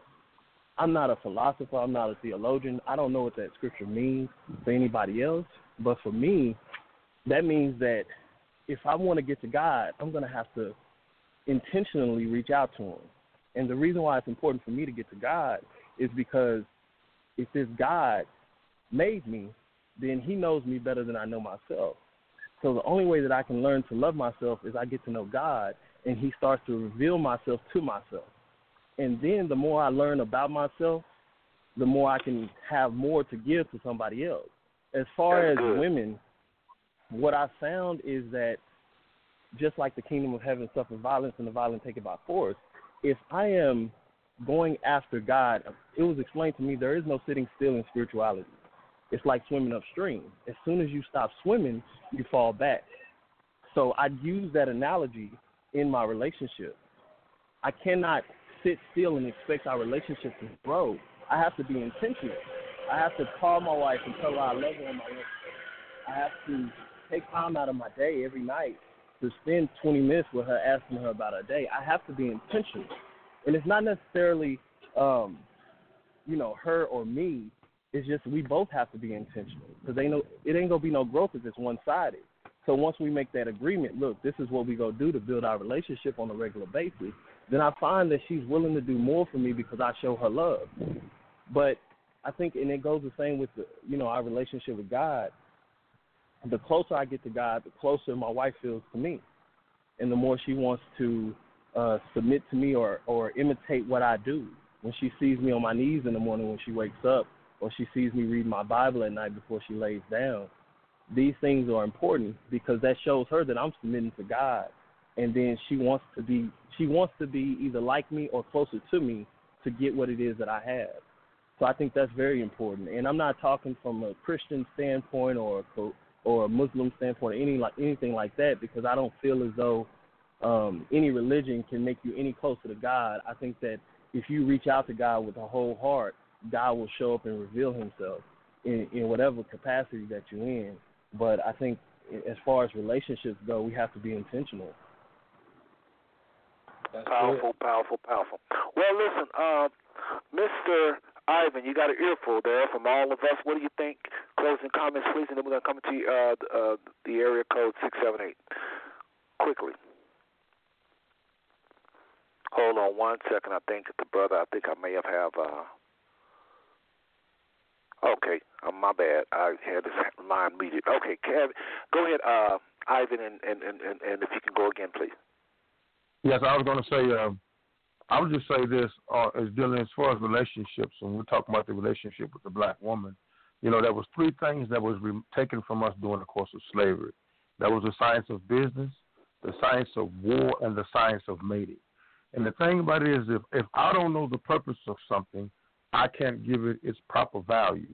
And so we don't know the value of one another. Like the brother said, first we don't know the value of self. And if we don't know the value of self, of course, we're not going to know the value of one another. There's a science to mating, and we don't know nothing about it. And that's the main problem in black relationships. So we don't understand there's a science to it, see? And until we learn that, we're going to continue to have the problems that we have because we've allowed an enemy to come in between us. She's saying it's our fault. We saying it's her fault. But it's our fault because we've allowed the enemy to make us look at each other in the wrong way. That's what I would say to that. Well, I appreciate that, brother, and appreciate your call. I really, really thank your insight, Ivan. People say all kinds of stuff about the Nation of Islam, but I needed the Nation of Islam at one point in my life to help me get to that next level. And I know people say, the Million Man March, I was there, and I really am thankful to the wisdom that's in Louis Farrakhan. I know a lot of Christians just probably cringing right now, but I learned so much. I'll say it, and I've said it, and I've never changed it. I'll never change it. There is not a man in America with a large status speaking out on the causes and the pain and the guts of the black man outside of Louis Farrakhan. There's a lot of people of stature, but they don't speak that freely. Jake speaks about the black man. He don't speak that freely. And I think it's because we're too close to a lot of our white brothers and sisters, and we're worried about how they feel. And Jake's may mean well. I'm not throwing him on the bus, nothing like that, because the man has done a lot of good things. Some things Farrakhan hasn't done. But as far as talking about the pain and the guts, how we feel, he's by far, Anyway, thank you for calling the show. And not that we're hanging up or nothing. And remember, when I put you on hold, press 1, and then we'll bring you back on. If you have another question, you can press 1 later, okay? Thank you for allowing me to speak, brother. Yes, sir. Thank you. All right. Well, that was Ivan always from Tulsa, Oklahoma. And we're going to go to another phone call. Hand who's been up for a while. Now, apologize. Area code 678 559. But before I go to you, was somebody just saying something? Because I know this phone lines, I can't always. Y'all got to speak up, especially you, Tars. Speak up and loud and clear, please. But will anybody say anything before I go to the caller? Quickly. I just said go to your caller. Get your caller. Okay. Area code 678-559. Who am I speaking with? Give me your name and city, please.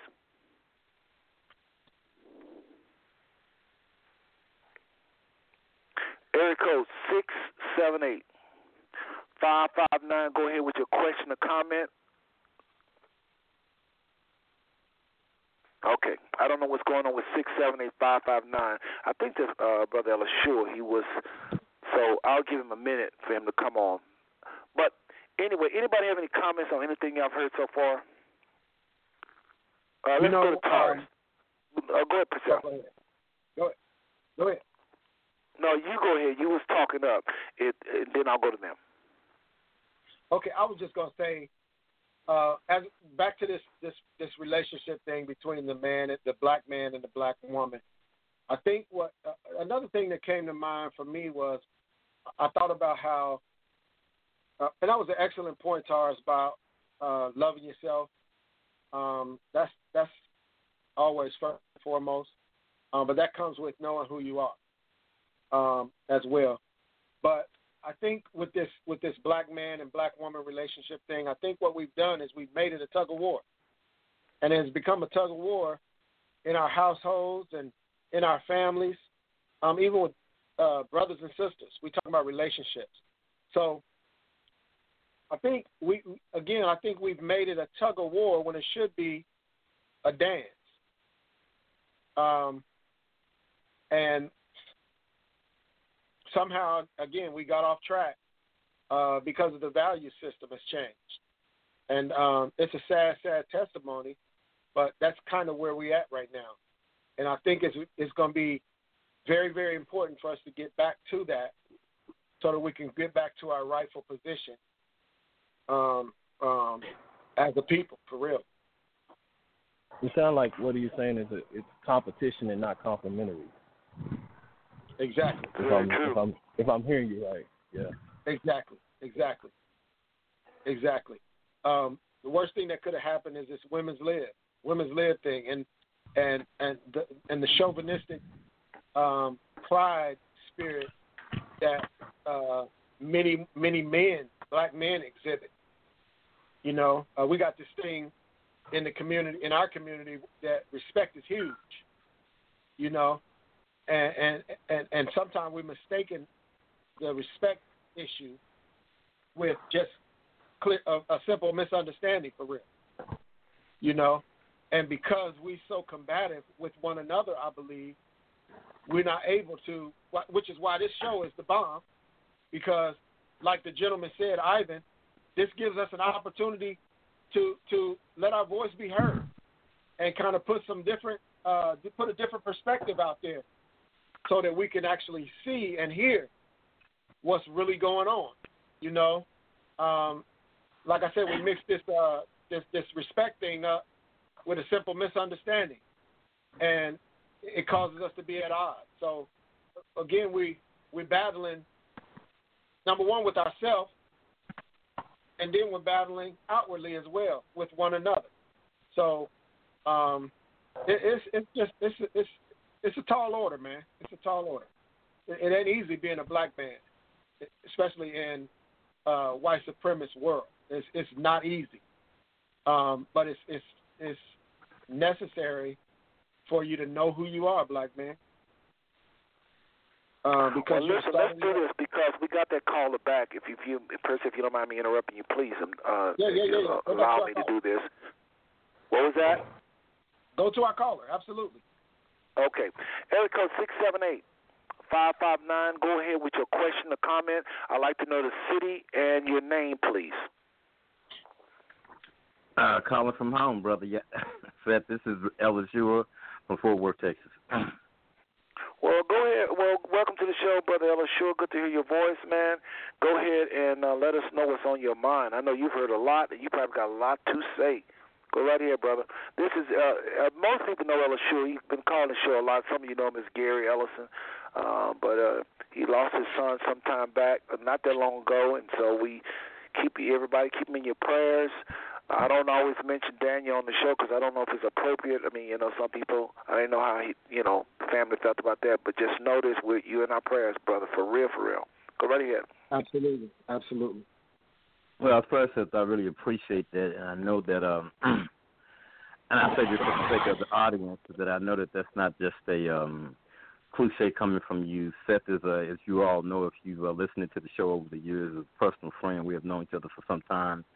Brother Purcell in Cincinnati is on the show as well, and we are personal friends as well. I've stayed in Purcell's home for quite a while, so we're family, we're friends, and I really do appreciate, and I know that your prayers are there, and this is not something that's easy to bear, and I'm very reluctant. I've been very reluctant to call these shows. I haven't even listened in to the first time until tonight because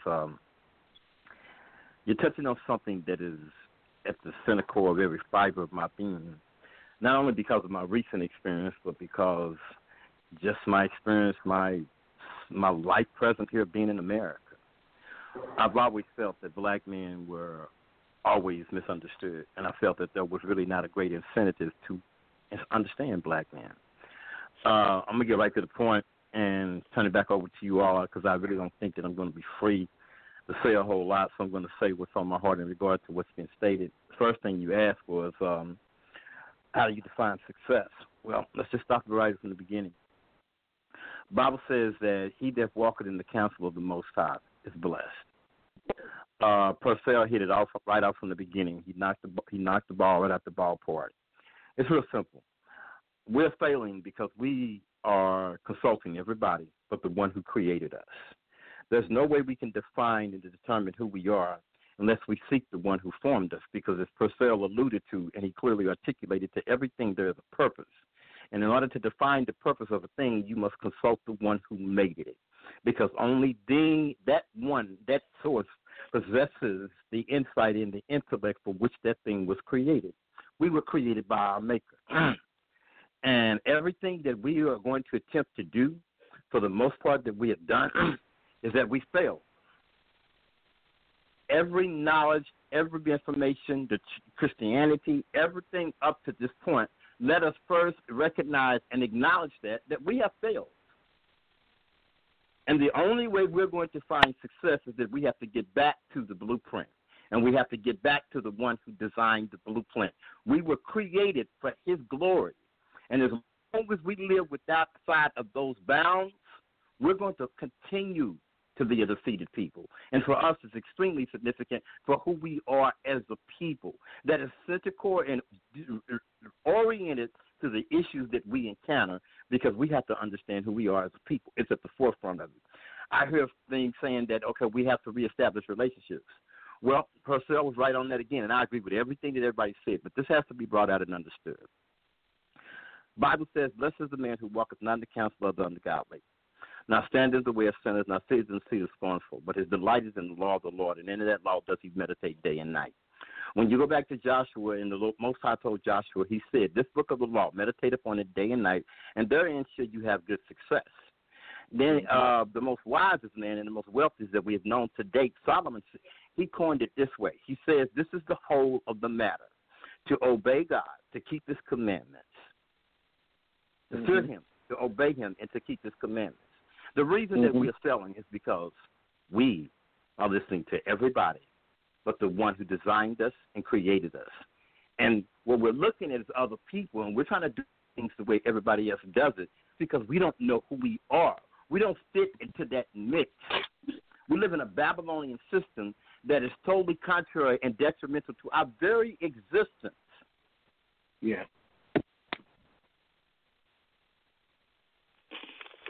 That's powerful. Ellis Shore some kind of way dropped. That's the second time he dropped. But anyway, quickly, Kevin, anything on what you just heard from Ellis Shore? Say what? Say that again? Any comments on what you just heard? I mean, yeah, that's awesome, man. I think what he was saying makes a lot of sense. I think that we have to get back to our relationship with God. I mean, it's hard to.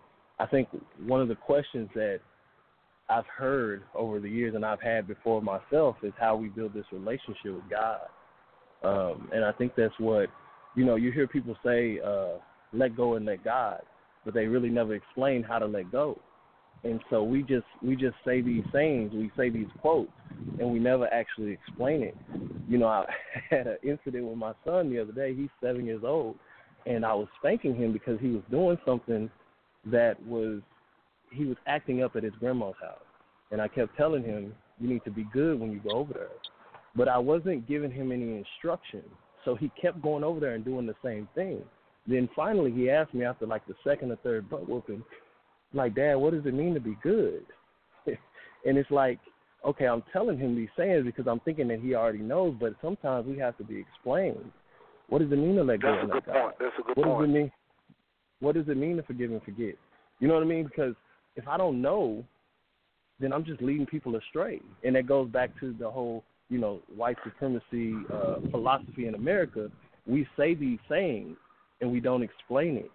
And so I think that's really important that we get an understanding. Like, we quote scriptures, but at the end of the day, I mean, even when you go back and you read scripture, even in the New Testament, there was a situation where a brother was reading the Bible, and I think it was, I forget which apostle it was. He was like, hey, do you know what you're reading? He said, no, I need somebody to explain it to me. So he's reading the Bible, not understanding what it's saying. So a lot of times we read scripture thinking that we understand what it's saying to us, and we don't. So we need somebody who have the understanding of what the scripture might be trying to explain to us so that we can use it on our day-to-day life. And I think that's probably where a lot of the problem comes in Christianity, because, I had to learn what it means to forgive outside of the church. So I hear people saying forgive and forget, let go and let God, but I had to get outside the church to even learn how to forgive. And so let me do this. Let me do this. I'm going to go to Taurus and just hold that thought, and we'll come back to you. Taurus, what do you think? Anything that you've heard from the previous caller, Ella Shore, and we'll come back to Kevin and let him finish. Okay, I'm trying to set this up so it don't come back on. I told you I was sitting in the car. I just don't want to. Okay, no. Well, do me a favor. Press 1 now. Press 1 on your phone right now. Okay, I got press 1 on your phone. Quickly, press 1. Press 1, Taurus. This is how we can do this. What happens is if you press 1 now, your hand will go down, and then when you press 1, when you get done with your situation, press 1 again. That's the only way I can know if you're ready to talk. Okay, yeah, I press it. Okay. All right. Taurus is taking care of matter there. Purcell, anything on what Kevin was saying? He was kind of building there. I didn't want him to build too much of a house, and you have a lot of comments. The Taurus have comments. That's why I like to kind of interrupt there. Anything quickly? We're going to take a little break and come right back. Yeah, that was a very good point about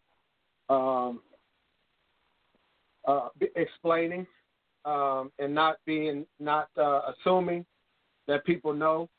And there has been a lot of presumption as it relates to Christianity. I don't use the term per se Christianity anymore, simply because I've learned in my years of walking with the Lord is I've seen too many faces with Christianity, which has caused a huge amount of confusion.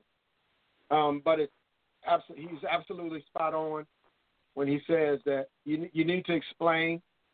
He mentioned earlier that one of his favorite scriptures was the kingdom suffered violence and the violence taken by force. One of my favorite scriptures, and I teach my children, and they can finish the scripture for me, is Proverbs chapter 3, verse number 5. It says, trust in the Lord with all thine heart and lean not on to thine own understanding, but in all your ways acknowledge him, and he will direct your path. Now, my other one is Proverbs 4 and 7 that said, wisdom is the principal thing. This is alluding to what you said. Wisdom is the principal thing, therefore get wisdom, but in all your getting, get understanding. That, coupled with a couple of others, is another one of my favorite scriptures, because it's so important, like you said, to be intentional and to get understanding. That's huge for me, man. That's huge for me. Even in talking to my children, I always say, okay, now if something you're telling me, it have to make sense for me. So let's go over this thing. Let's talk this out. So we can make sure that we understand what's being said and what we need to do moving forward. So understanding for me is huge, man, because number one, it helps me not to be in error. I think that's another issue with Christianity is the error of Scripture. Oftentimes, Scripture is quoted or Scripture is shared in the wrong context, because of people who lazy and won't study. And speaking of that, I want to address something that I heard earlier. A gentleman said about this show, and again, folks, I really appreciate all of you on the phone lines and those in the chat room that have tuned into this very serious blog tonight, talking about survival skills for the black man in white supremacist America. Not just in America. It's not just America. It's a country that is saturated with the worship of white males. But it wasn't created by white males. I believe this philosophy was created by Satan himself. And whites just benefit for a short period of time.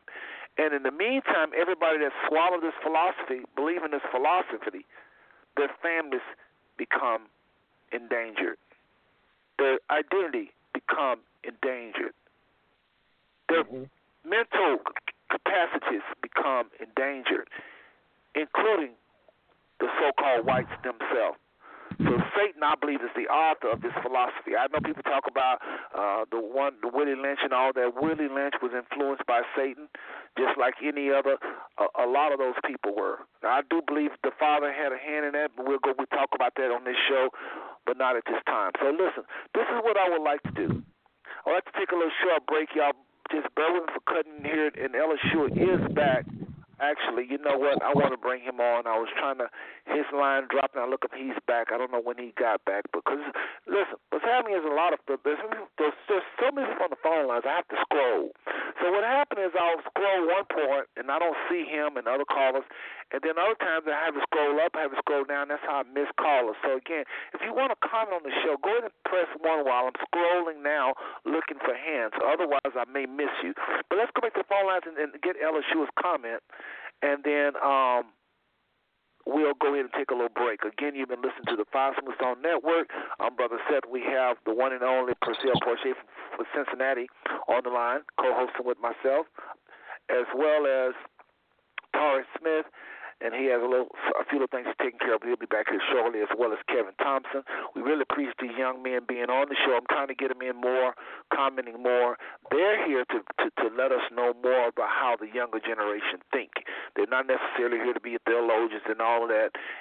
They're just mainly I invited them to just give us a barometer of where young people are at these days, why they think they're thinking this way, and that's why the young people here, then us older gentlemen, Purcell and I, is here to try to bring some wisdom to the matter. We are choosing to go with the scriptures. There's some older people might think there's another way, another route. They're not on this phone, but that's what you've heard tonight. You also have heard from Brother Ivan all the way from Tulsa, Oklahoma, who is a part of the Nation of Islam. He has shared some serious wisdom on the matter as far as relationships. We don't have to just stick with relationships, folks. There's a lot of things going on with the African-American man. Again, we said earlier, he's asking a question like, how do I deal with my woman? But he also asked questions like, who am I? What is my purpose? When are our people coming up? Which Purcell talked about that last week. Also, the brother, this black man is asking, how do I protect myself and my family? Everybody think about buying guns and all this, but what if there's something more successful than guns? Or what if angels are real and they come to work for you? We can talk about that. How can I get money faster? Scripture talks about he that getteth money faster, hands won't be innocent. Do they know that? Do a lot of our black brothers and sisters know that fast money comes with sin? They don't know that. A lot of people don't know. They think fast money is okay.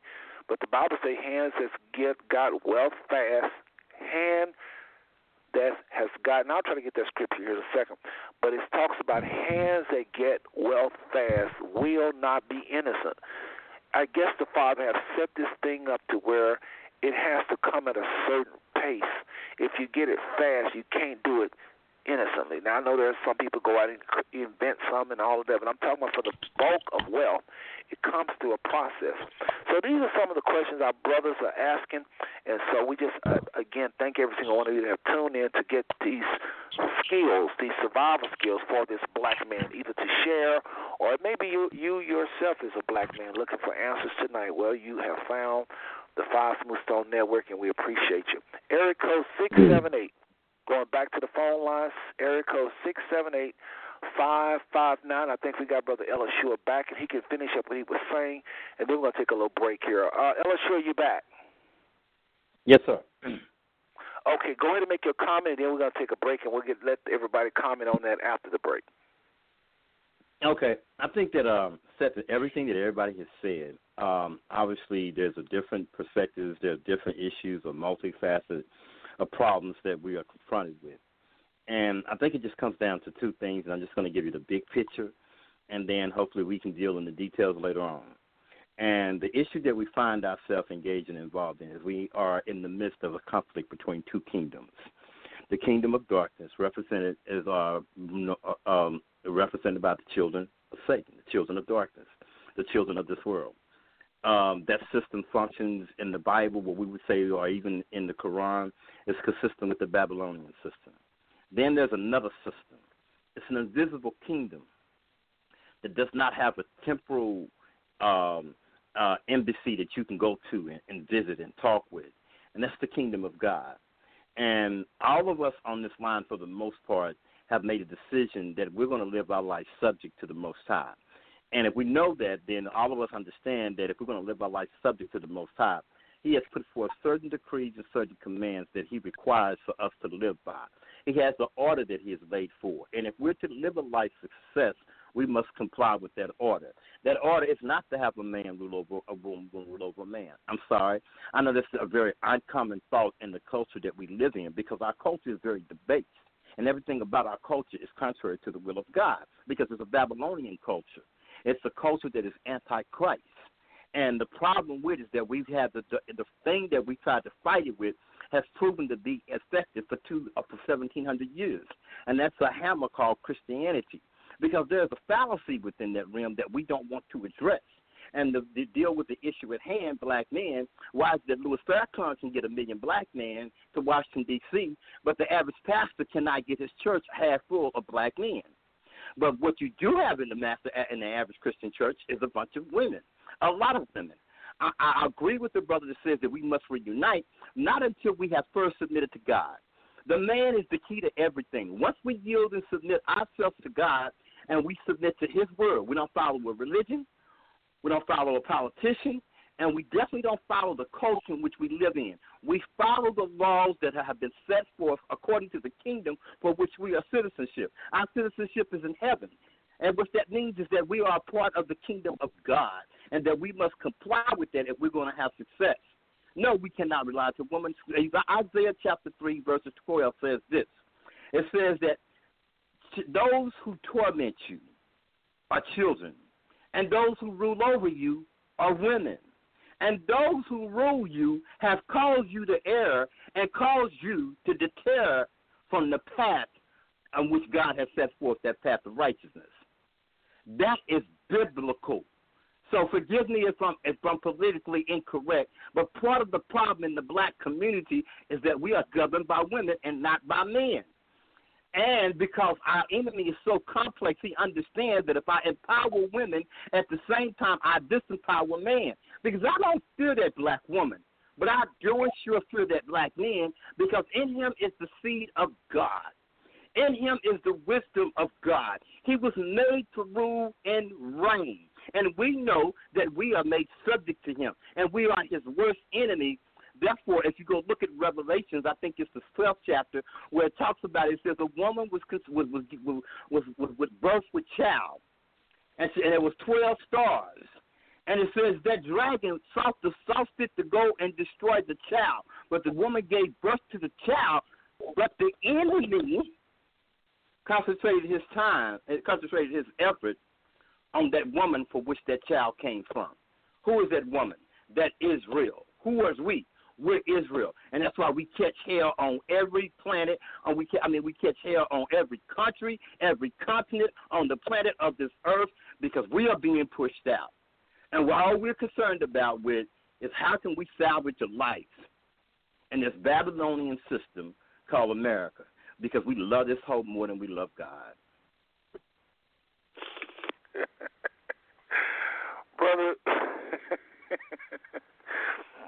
Brother, you know what? You just don't change, do you? Never. When he say love this hoe, let me just explain for those saints that's on the floor, like, get him off the line. Listen. And Kevin has dropped. I don't know if hopefully Kevin dropped like technical and not just ran him off, but that was powerful. I wish Kevin hadn't dropped, because I wanted him to hear what was about to be said. Dag, I hope he didn't hang up on us and run. Well, hopefully I'll call back. I'll give him benefit of the doubt. No, Kevin again has dropped, folks. Listen, but let me explain. This is why sometimes you got to listen to the whole council. Kevin, where are you at? I'm going to have to call him. All right, this is what y'all do. Priscilla, comment on what was said, but let me just briefly explain something. When the brother mentioned the word hoe, it's no different than WHORE. But when we say in the African black community, we say hoe, whereas somebody else say whore, same word, the Bible does call Babylon the great whore. So when he said this whore has fallen, he just uses vernacular, this hoe has fallen. It's no different than saying this whore has fallen, which is in your Bibles. Some of y'all don't read the Bibles that much. Just know that's what's being said. And he was very on point. I agree with the brother. You know, he kind of had that anger to him. It sounded like anger, but I think it's due.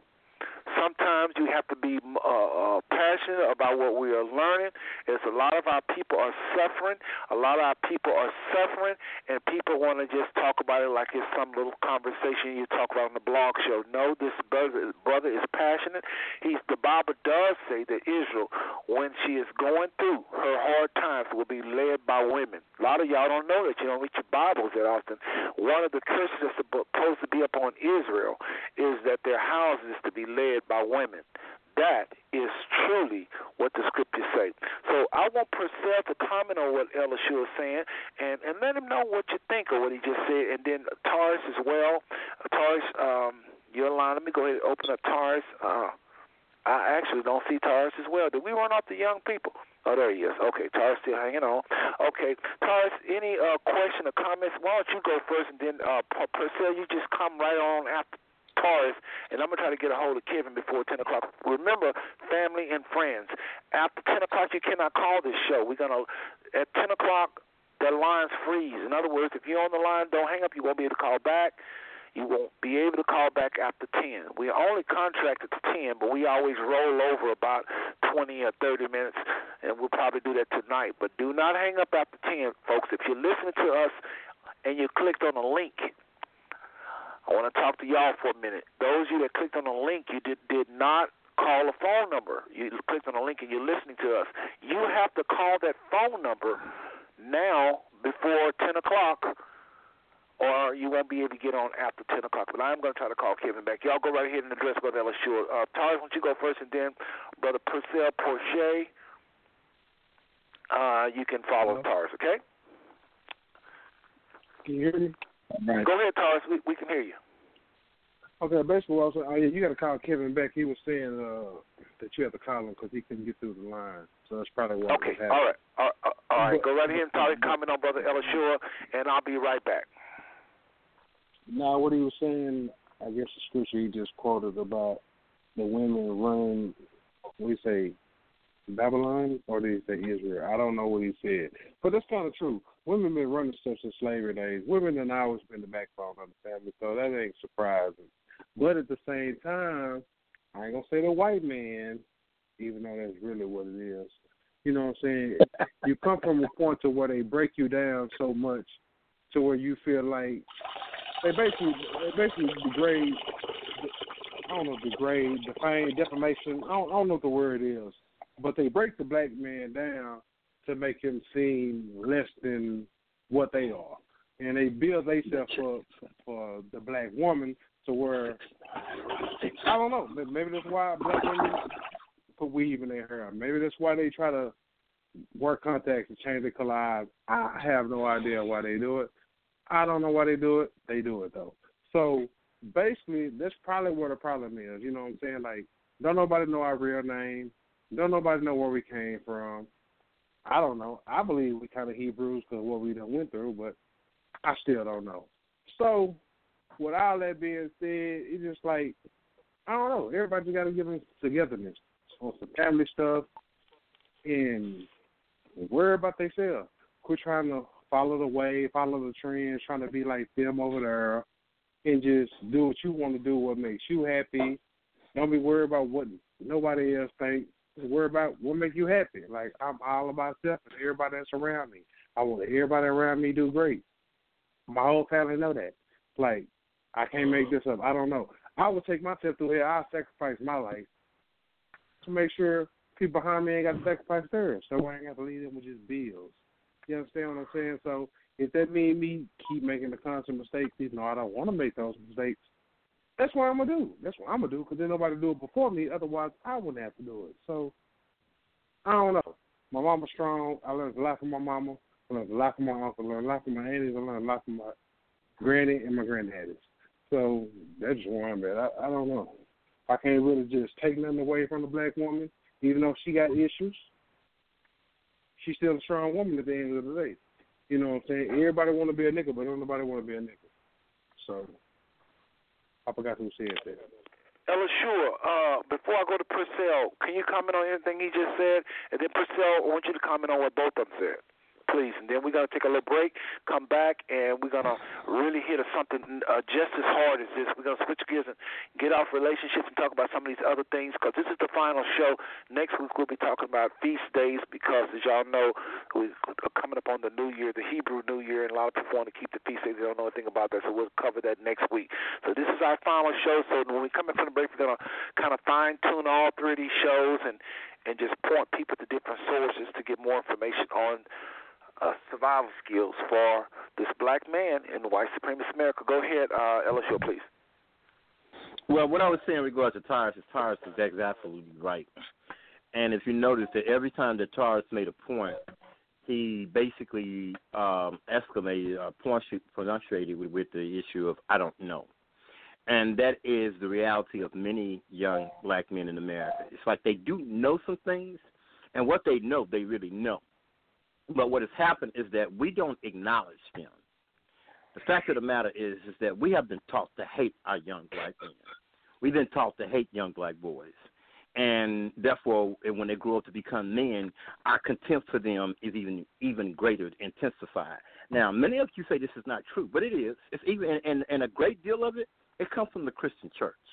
Because what has happened is that the Christian church has embraced the white supremacist culture as far as the standard of what success is and what should be and what should not to be. And as a result, we don't even have the motivation to even try to understand our men, our young men, and what they're dealing with. Because they're dealing with some things and confronted with some issues in this particular time that I guarantee you that there's nobody who is on this line who is related to anybody, past or present, who has ever experienced it. They live in a society, in a culture that is designed for their destruction. Because I repeat and I reiterate, black men are the greatest enemy to white supremacy. So therefore, when he talks about the conflict in the home, that was designed and strategic. Again, if I empower the black man, empower the black woman, and at the same time disempower the black man by holding from him opportunity and resources, where we live in a male-dominated society based upon your ability to produce and provide. So if you take that from the black man, when he walks into the home or he's out job searching, he's home, and when that woman walks into that home and she's been out there working from 8 to 5, and that black man is sitting on the couch, not because he's lazy, because maybe he's exhausted all he can do for that day.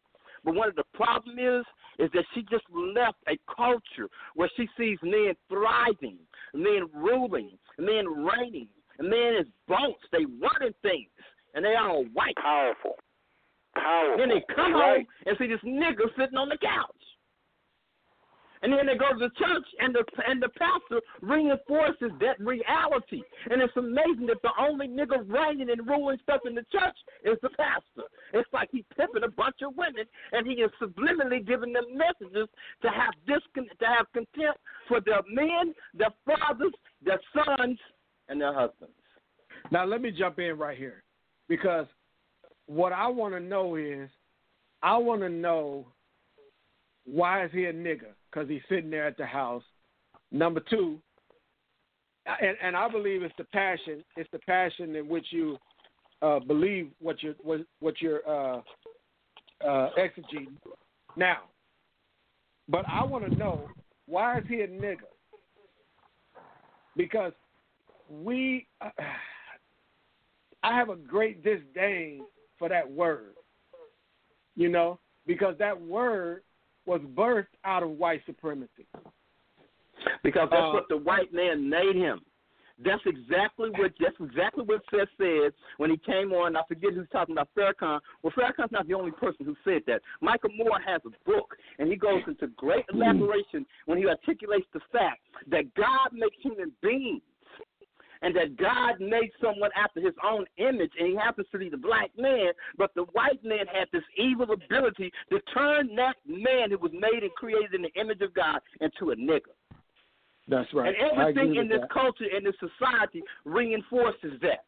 Now, we have white men out there who've been molesting women, who've been dominating women. That's how we came about with the women's lib movement. But now, all of a sudden, who's the poster child for male oppressors, or what they call a term I know is coined by a woman, a feminist woman, called toxic masculinity? Who is the face of that? Black men. Bill Cosby, R. Kelly. But look at Woody Allen, who adopted a child at 8 years old, and then they end up marrying that child. You think he started having sex with her after she turned 18? Hell no, he didn't. He was having sex with her prior to that. We got to realize this. And black women, I say something to you. The Bible says this in Jeremiah, I think it's 16:19. It says that the Gentiles have inherited lies.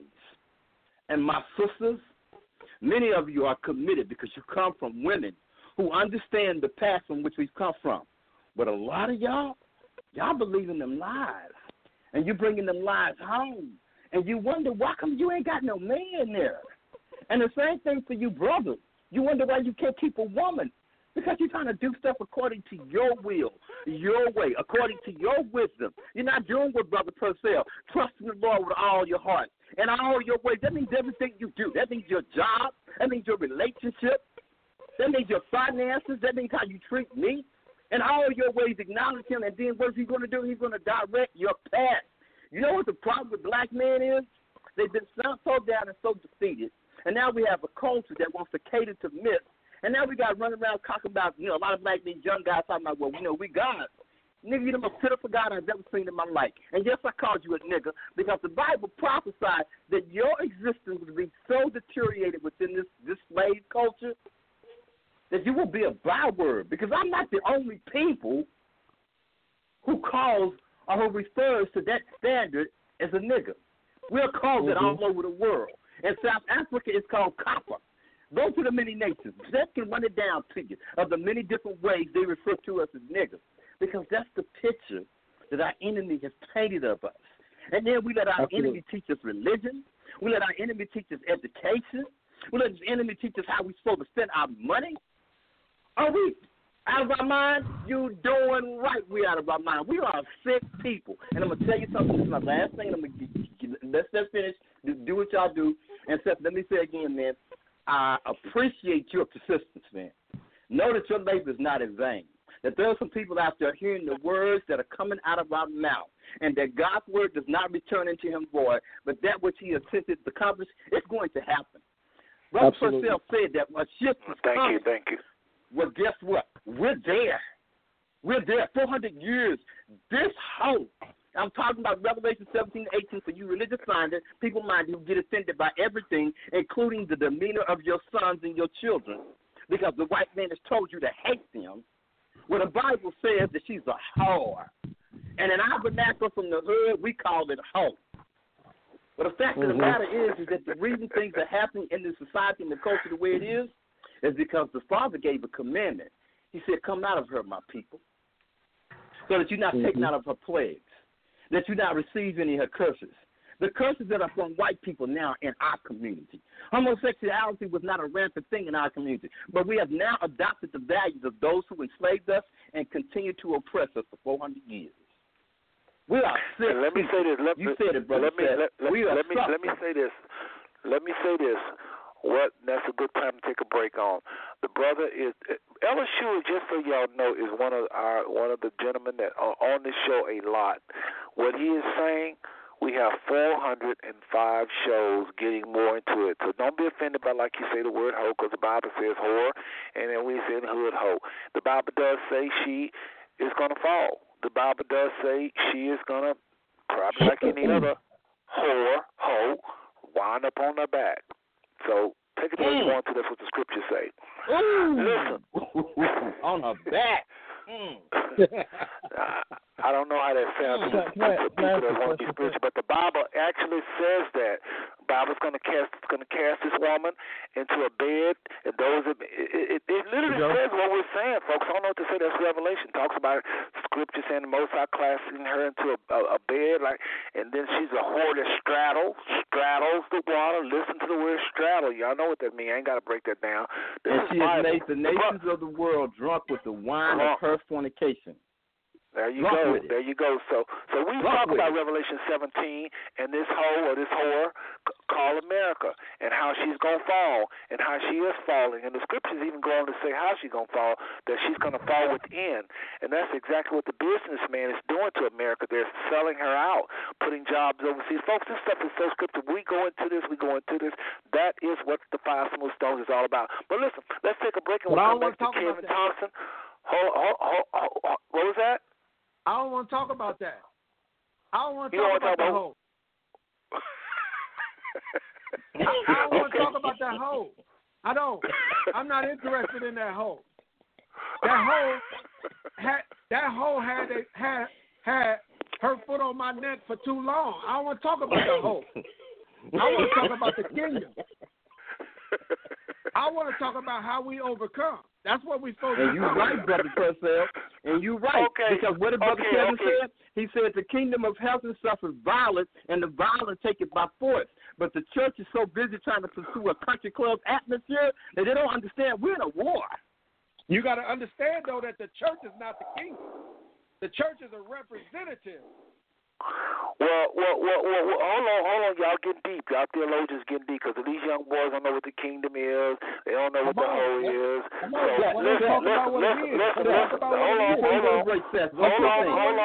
on, everybody. Let's not perpetuate the cycle. Let's not perpetuate the cycle of the church bashing, because the church have its place. So I don't want us to perpetuate the cycle of bashing the church. I want us to put it in the proper perspective. The church is skewed. I ain't gonna lie to you. It's going out the world backwards in some regard. But we are the church. We are the church, though. Okay, so that's right. We want to be careful. We want to be careful how we address that. We want to be careful, and we want to make sure that we address the church in its proper perspective, because the church is not the kingdom of God. The church is a representative of the king and the kingdom. The church is not the kingdom of God. The kingdom of God is within us, and it's the glory of God. And to those y'all that don't, hold on, everybody, hold on, y'all, hold on. When the brothers say the church is not the kingdom. The Bible says we are the church. The church is people. So he's really saying it like this. Those of you that don't know what they're meaning by kingdom and church, he's saying the people is not the kingdom of God. The people is not the king, which is the Most High. the people is not what the Most High is doing in the realm of His power. They are just part of the kingdom. That's what Purcell just said. So y'all know that. But quickly, like 20 seconds, because we're going to go break. Real quick question. I asked you a real quick question because I'm not going to belabor and elaborate how I disagree with the brother. I'm just going to give you a scripture. I'm going to give you a brief example. If I live in Russia, and hold on, let me finish. If I live in Russia and I walk into the embassy of the American embassy in Russia, and I slap the head of that embassy, an American citizen, who did I just slap, Seth? Seth Turner, who did I just slap? If you go into the American embassy and you slap somebody at the embassy? And I slap anybody in that embassy who's a United States citizen, who did I just slap? I just slapped the nation of America. I just slapped the United States of America. And they're going to bring every military force that they possess to let them know that when you touch Americans, you have touching Americans, you've touched America. The Bible says that Jesus Christ, and I very complain, say, I don't be careful for nothing because I know exactly, and clearly when I say this, and I've always said this on the show, I make a distinction between Christianity and the church. But the fact of the matter is that the proof is in the pudding. The church is not being affected because the church is being informed by Christianity. And that's why I make the distinction there. The gates of hell should not prevail, and the bottom line is simply this, is that the Bible, the church, is a word from the Greek word that means ecclesia. That is a gathering of a body, assembly of political representatives of a nation. Whenever this nation, the president speaks at the State of the Union, every year, January the 16th, you have the House and the Senate gathered together. Why? Because not only do they represent the nation, they are the nation. We got to think that's the way of explaining our responsibility. Let's curb this. I think what Brother Purcell is saying is this. It's kind of what I say all the time. And y'all, this is how we do. Young people, Kevin, Taurus, this is how we do. We might be a little bit into some theological theological Bible stuff, but y'all just bear with. We're gonna come back. We're gonna bring it down to earth. You know, brothers, just this is what we do. Because we gotta talk about these things because it's real. Everything these brothers are articulating right now is real. Y'all might not know about it. I think, Kevin, you might know. I don't know what Taurus know. You might know more than all of us. I don't really know. I'm serious. I don't know what Taurus know. Okay, I'm saying this. I don't know what Kevin know. But I'm saying this. This is what we talk about on the show a lot. The kingdom, the real church. Why is it not doing what it needs to do? Purcell and I think we're a little bit more merciful with the church than Brother Elishua. Brother Elishua is tired of the hypocrisy. He's tired of the church being weak. He's tired of the church not having power. And he just like going with a sword. He's tired of it. He's saying, stand up, be the people you are. And Brother Purcell is saying, wait a minute now, I go to church. I know people that's living this thing. They walk in this thing. They ain't got it together. But hey, don't cut these people now, because we trying. We and so Brother Elishua, so I understand both of the brothers. But y'all, let's take a quick little break, and we're gonna come right back. Y'all remember who is this? Anyway. Y'all see, y'all gonna enjoy this song. Y'all gonna enjoy this song. But listen, I love it, love it, love it. This is what we do. It's not gonna always be simple because the black man ain't simple. It's not gonna always be some ABC answer because you're talking about the man that the Father created. You're talking about people that really resemble the people that ran this earth for thousands of years. We are not simple beings. I know we all been brainwashed to think a certain way, and everybody want to be rappers, and everybody want to be this here. But before all of this poison hit our brains, we was diverse as the colors of the world. We ran this planet. I'm going to say it again. We ran this planet. But when I say we, I have to be very careful because that can be divisive in and of itself. White people are us. We are them. They are us with less pigmentation. It's not no we and they. We got to quit saying that. It's not we and they. They are just as much as part of Africa's history as we are. We had albinos. See, here I go again. Africans, let me say it the proper way, and we're going to take this break. Africans, dark-skinned people, had albinos that eventually migrated up north to begin to mix among themselves and was not able to produce that pigmentation. So all kind of history says this. If you don't know it, it don't mean it ain't true. So those people could never be superior to us. That's why we're attacking the philosophy of white supremacy. We're not against white people because we are white people with pigmentation. They are people, black people, with no pigmentation. That's a brain twister for you. Anyway, white people are listen, people folks, who are not a people. White people right, are meaning people when the who are scripture not says, people. the Bible says, "I will provoke you to jealousy by those that are not a people," meaning they're not an ancient people. They haven't been around a long time. But anyway, we'll talk about that when we come back. Folks, listen. Yeah, they're a mixture. Like LSU said, what he is saying, so you keep opening up these cans of worms. I'm trying to take this break, and I have to explain it. It's taking as long as it takes this break. But the Bible says, what he is alluding to is the Bible says to Israel, "I am going to provoke you to jealousy by those that are not a people." It don't mean they wasn't human. It just means they wasn't ancient people like the Amorites, Jebusites. These people were mixture of peoples from all over because they were albinos. And the Father said he would use them in the latter time. I can make this crystal clear in some of the other shows. I got a show. We have a show where it says this. Just simply Google Five Smooth Stone Blog Talk Radio and type these words in. Were whites used to oppress the world for a season? And we go off into this in details, and you'll hear the love for so-called whites and so-called blacks. I'm not on no racist tip. I'm not on no down with the white man, up with the black power. That is not what I'm about. I believe they are us, we are them. So never can never can work on this. They can never get me on that. I just am against white supremacy. Brother Elishua and I are against, like Rockwallace, white supremacy, the philosophy that white people is superior in any way. I'll even go as far as to say that. Yes, I'm just talking about those of us that's been on the show that's on here all the time, a person not leading you out. But Taurus, you and Kevin, we ain't forgot about you. When we come back, we putting you on Front Street, and we got some questions for you. So anyway, again, taking a little break here, folks. We'll be right back. This is so good, so good. I know we're getting a little deep, but just know we it's just what we do, folks. We'll be right back.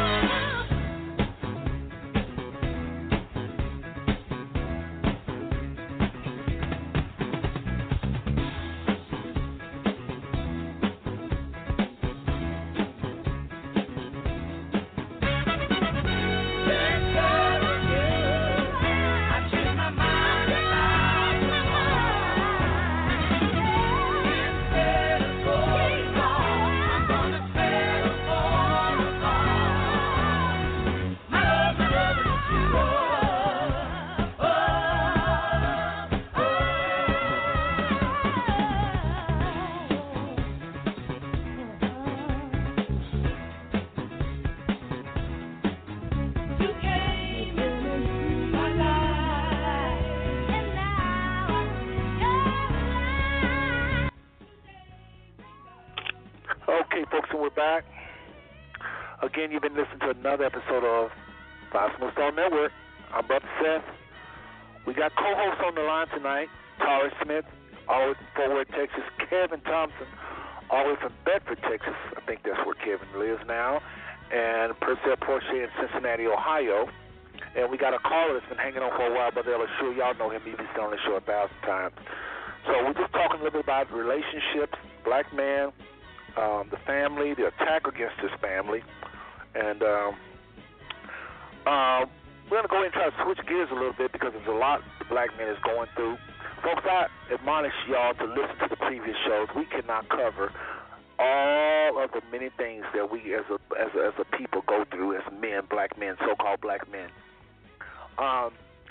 Again, I put this out saying, who are we? A lot of this we have went over in the previous shows. The black man is saying, who am I? Y'all know it. Y'all know he's saying that. And there's a lot of ethnic groups is saying that too, but for sure the black man is saying it. White people don't know who they are, a lot of them. Our white brothers and sisters don't know who they are. I guarantee you, if we had a caller last week, he hung up, of course. But if you ask one of our white brothers and sisters who we love, don't we love them? Don't we love them, family? Of course we do. If we ask them where they're from, they're going to say, I'm Irish, I'm French. But when we say, did you know that Africa lived thousands of years? Africa thrived for thousands of years before Europe wrote its first book. There was nobody living up there, no thousands and millions of people. Where are you from? Where are you from? Well, I'm from Great Britain. Really? There was nobody living up there thousands of years. With a lot of mixing, people mixing, just forgetting about color. As Martin Luther King Jr. said, if we forget about color, and just mix with love, there can be no white race.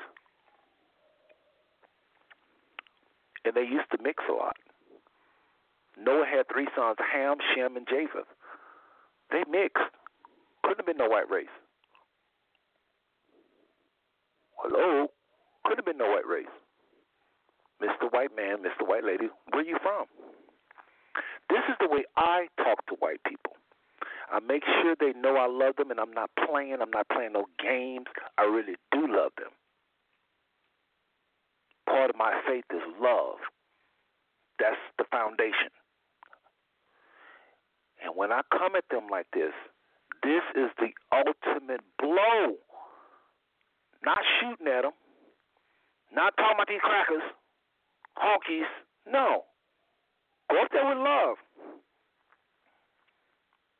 Only way we're going to be able to get along. And guess who taught me a lot of this? Not everything, but some of the things I'm talking to y'all right now.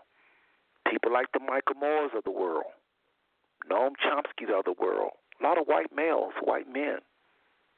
This is the truth. You may not know about it. Don't mean it ain't real. Okay, let's go back to the phone lines. Kevin, your line is now open. Tarish, your line is now open.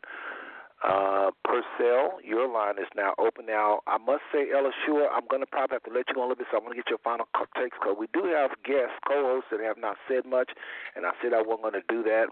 But we have Tarish still in the house, as well as Kevin. So I think what I'm going to do first is go to them and ask them if they have any comments on anything that was said. And then where did Elishua go? I don't see him. I do. Hold on. Elishua. Hold on one second. Let me make sure. I don't want to make no mistake with this brother. Earlier we lost him. Okay, private line, Purcell. I see. Okay, I think Elishua hung up because I don't see him. All right. And you know what happened? You can't call up 10. So, Taurus, any comments on things you've heard? Please talk up loud. Let's hear what you got to say, brother. You know why the church don't have an impact in the community anymore? That was a question. You don't think so? I said, do you know why they don't? Why? It's a good question. Because they're not in the trenches with the people no more. They pretty much everything, like, hands off. Like, back in the day, the church used to be out on the forefront. Church used to be walking down the streets, getting beat, getting hosed, pretty much getting shot, getting hung, getting killed. The church members was right there on the forefront. So everybody sympathized and empathized with all of that. Now, they hands off, standoffish. But wow, say that's good, Taurus. say that. I just had an epiphany. I'm thinking about The Color Purple. I'm thinking about any kind of movies we done had. I'm thinking about any kind of history lessons we done learned. They all standoffish.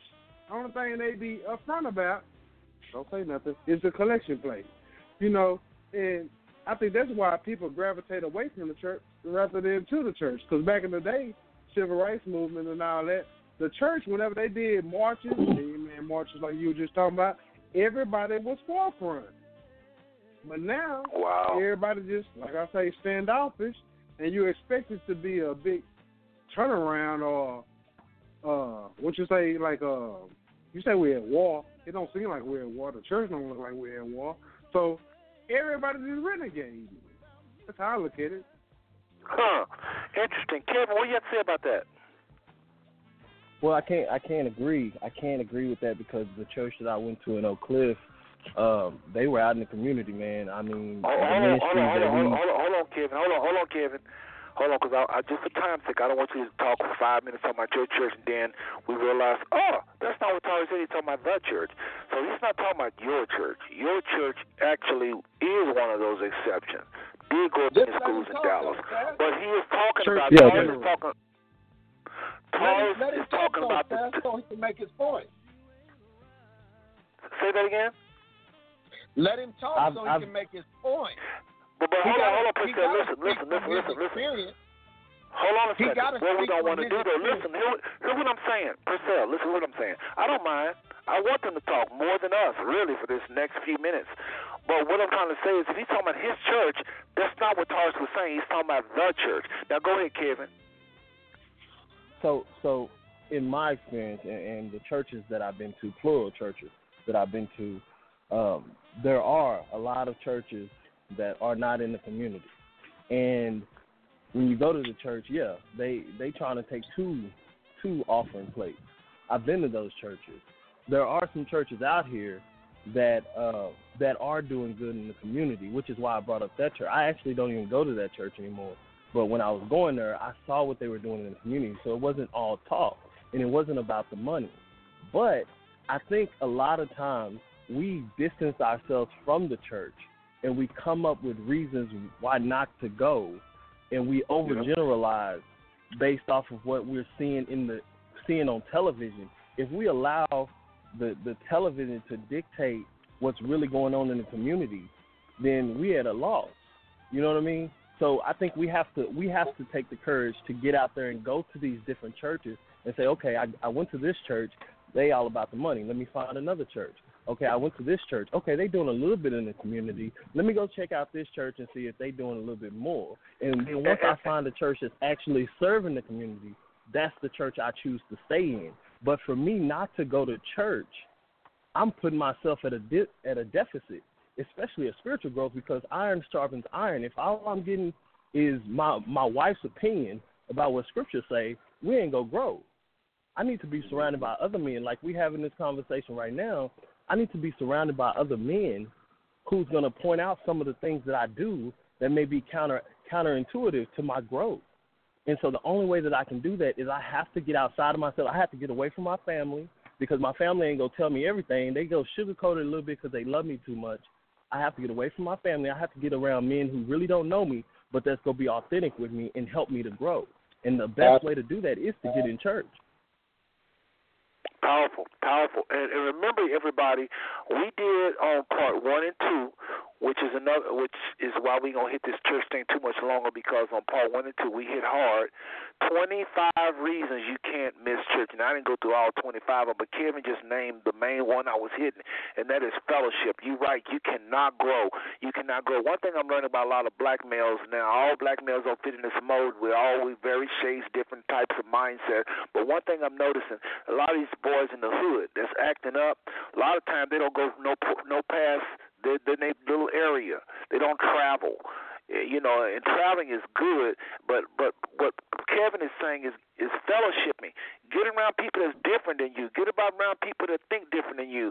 I remember when I was in high school and I was tired of living that life and I was getting ready to graduate and I knew that I didn't want to be a failure. First thing I did was drop my friends. I learned that a long time ago, drop your friends.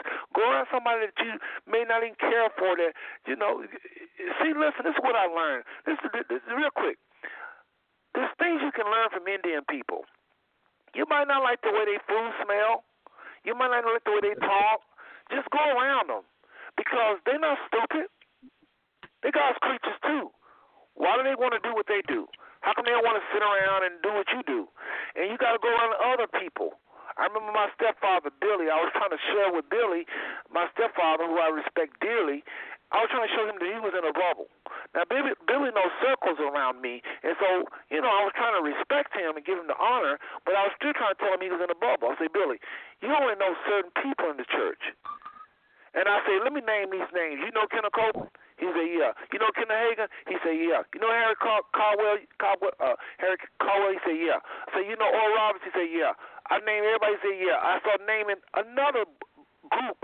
I said, do you know Ivan Van Sertima? He said, no. You know Cornel West? Well, I know him. Okay. Do you know Dr. Ben? No. And I started naming all these black people that's teachers in all these powerful institutions that are the forerunners, the greatest minds of our time. I started naming them. He said, I don't know them. I don't know their name. No. And after I named about 20 people, he recognized some. You right. I said, you're in the bubble. You only around the TBN, Daystar, Christian television people. And then there's another bubble. There's the Egyptology people. They all in the bubble. Hotep. They just all down with Egypt. And then if our brother, we got our brother still on the line from Ivan from Tulsa. A lot of the people in Islam. Now, one thing I have to say about the Muslims, the church, the Nation of Islam, they seem to be a little versatile. They can quote the church, just like Farrakhan quote the Quran. So I have to give them pointers as far as being a little bit open, more open. But a lot of them sometimes can get caught up into a sect, too, where they only listen to the Muslims. So what I do, when I want news, I'll go listen to the enemy of the United States. Why am I going to listen to an ally of the United States tell me news? You want to know what's going on. When you find two kids fighting, what do? You say to them, stop fighting. Okay, now tell me what happened, Johnny. Okay, now tell me what happened, Mike. You don't break up the fight and say, tell me what happened, Johnny. Okay, what else happened, Johnny? Okay, what else happened, Johnny? All right, I'm about to punish Mike. You don't do that. I want to know what Bin Laden is saying. To heck with ABC, NBC. What is Bin Laden saying? Let me hear what the enemies of America is saying. Let me hear what Islam is saying. I want to hear what the enemies of Christianity is saying. Why? Why do y'all hate Christianity? And that's where the education come from. You find now that, oh my God, we are the same. We are all the same. Oh my goodness, we are all the same. God, I can't believe these people been lying. That's how I found out we didn't know nothing about the world. We miseducated. That's how I know we found out we was white supremacists, Kevin, Taurus, Purcell. I found out when I listened to other cultures. 100%. When I found out, go ahead, Purcell, go ahead. No, that's not me. That's Taurus. That's Taurus. Go ahead, Taurus. You know what that is? Say you got a bucket of water, right? It doesn't disturb the bucket of water. The water calm, ain't it? But the devil is the master of confusion. So if you drop a pebble in it, you just blow on it a little bit. You cause ripples in that water. So when the water disturbs, it's a whole lot of confusion. That's all that is. Everybody on the same agenda. It's just a communication problem. Right. That's all That's it the way is. to look at it. You know, in funny thing, like going back to what Tara's saying as far as the church being in community, okay, so say you got a kid, right, who 12, 13 years old, his mama was kicking him out whenever she get upset. She didn't know how to deal with him. So she would just kick him out. So he ended up sleeping on the street, right? And I'm telling you this from history, from true story. So the kid is kicked out of the house at 13 years old. He's sleeping in the bushes, trying to stay warm during the cold season. Every now and again, his mom would forgive him and let him back in. So he grew up like this. So you try to come to this kid, and his mom is going to church every Sunday. Like they in church faithfully. And you try to tell the kid to trust God, going back to you talking about the youth. You tell this kid to trust God. Hold on. The God that gave me this mom, dad wasn't there, gave me this mom who would throw me away as soon as I pissed her off. You want me to trust that God. And so now, growing up, this kid has a complex. I'm trying to learn how to trust God when the only thing that I know is what I see. So I need to learn how to trust this God who I've never seen, but all God has ever given me was misery. So I have to grow up and learn how to get out of this misery. And I can't even accept what the preacher is telling me. If my own mama would throw me away and didn't show me no love, how can I expect anybody else to show me love or truly love me? So I have what they call insecurity in relationships. So that's one thing. And then you're telling me I have to build this relationship with this God. Is this the same God that gave me that mom that threw me away? Or is it a different God? And then we talk about white supremacy, and Jesus, you go to a lot of churches, Jesus is white. So it's like, hold on, you want me to trust this God? First of all, if he's black or white, doesn't matter to me, but you want me to trust this guy. So when you're talking about the youth, especially in the hoods, like we're put in these situations where we don't have nothing. And people are hollering, trust God, but all we see around us is misery. And then you want me to go to church. It's like I need to be shown some type of love for me to even accept the message that you're trying to get to me. And then I have to be shown that love consistently for numerous of years before I can even trust you to believe what it is that's coming out of your mouth. So that's a struggle. And so, being educated is very important, but a lot of young people nowadays, education is the last thing on their mind. I work at a homeless shelter, and every single day I talk to people, and their whole mind state is panic. Like, I got to get out of this situation, and I don't know how. And you trying to talk to me about some God. Like, show me how to get out of this situation first. So it's a struggle, and I think a lot of times people are trying to reach the youth, and they're coming with this Bible, they're coming with this Christianity, they're coming with this Quran or whatever they're coming with, but they're not coming with the love that we need in order to be reached. And that's where the struggle is. So we talking about bringing up the youth. The devil controls the youth. He who controls the youth controls the future. That was Hitler. So the devil got the youth, and the youth needs to be shown love, and we not getting that.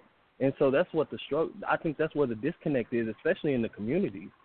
So the churches can go out there and do what they do, but they have to be consistent with it. And that lack of consistency will keep us falling back to our old behavior because that's the only thing that works. Well, let me say this. I'm tempted to do a part 4 because, y'all, we're just not covering all these topics. And we're doing a good job. We're doing a good job. I mean, Kevin, that was good. Taurus, before, that was really good. Y'all swinging, and I knew this would happen. So y'all waking up now. LSU came on there with the trumpet. But y'all, see, that's what we want. More of Kevin, more of Taurus, for sure. So I just think we got to do another show where y'all can be a little bit more freer. And I don't know if y'all can do that or not, but I think we really should because, again, we want to nail it down a little bit stronger. Where is God? That's what they're saying. And Kevin, that was really insightful. I mean, I'm going to have to go and chew on some of those things you were saying. What was that, Sal? I said that was the bomb. That was absolutely the bomb because that's the breach. Yeah. That's what and Taurus actually started this with saying, the churches they're not like they were in the 60s and so forth. So I think we have to hit this a little harder because we hit the church already once before. I want to address this money, get money faster. I got a question I was going to ask both of y'all, everybody. LSU, of course, left. Maybe he'll be on as a guest next time. I don't know. But I like y'all. I like the two of y'all young men or younger men. Y'all not young, but I was. Somebody told me this, and I want to ask. I don't want y'all to get into it now. We don't have time. We got to wrap this show up. We got to do a part 4. But this person said to me about the show, "I'm not a black man." He said, "I'm not a black man." Mm-hmm. He said, "I'm a new creature in Christ." He rejected this whole thing like we all tripping. And I want him to call the show. He didn't call the show. People like that never call the show. And I'm like that, too. I believe I'm not a black man as far as my spiritual identity. And that really, brothers and sisters, is what we're supposed to be walking in. We're supposed to be walking in and conscious of Taurus, Kevin, Purcell, callers. We're supposed to be conscious of what Christ did through dying on the cross, obeying the Father and dying on the cross and shedding his blood. We became a new man. Awesome. Yeah, right. And when we came, because you can't approach the Father based on your work. Everybody want to work and do something good and then feel like they can pray, and now they feel good because they went and fed 100,000 people or something. No. No matter what you do, deeds-wise, and you should do those deeds, that is not going to get you one iota closer in terms of marriage with the Father. We're supposed to do good deeds because we are already made righteous. You don't do deeds to get righteous.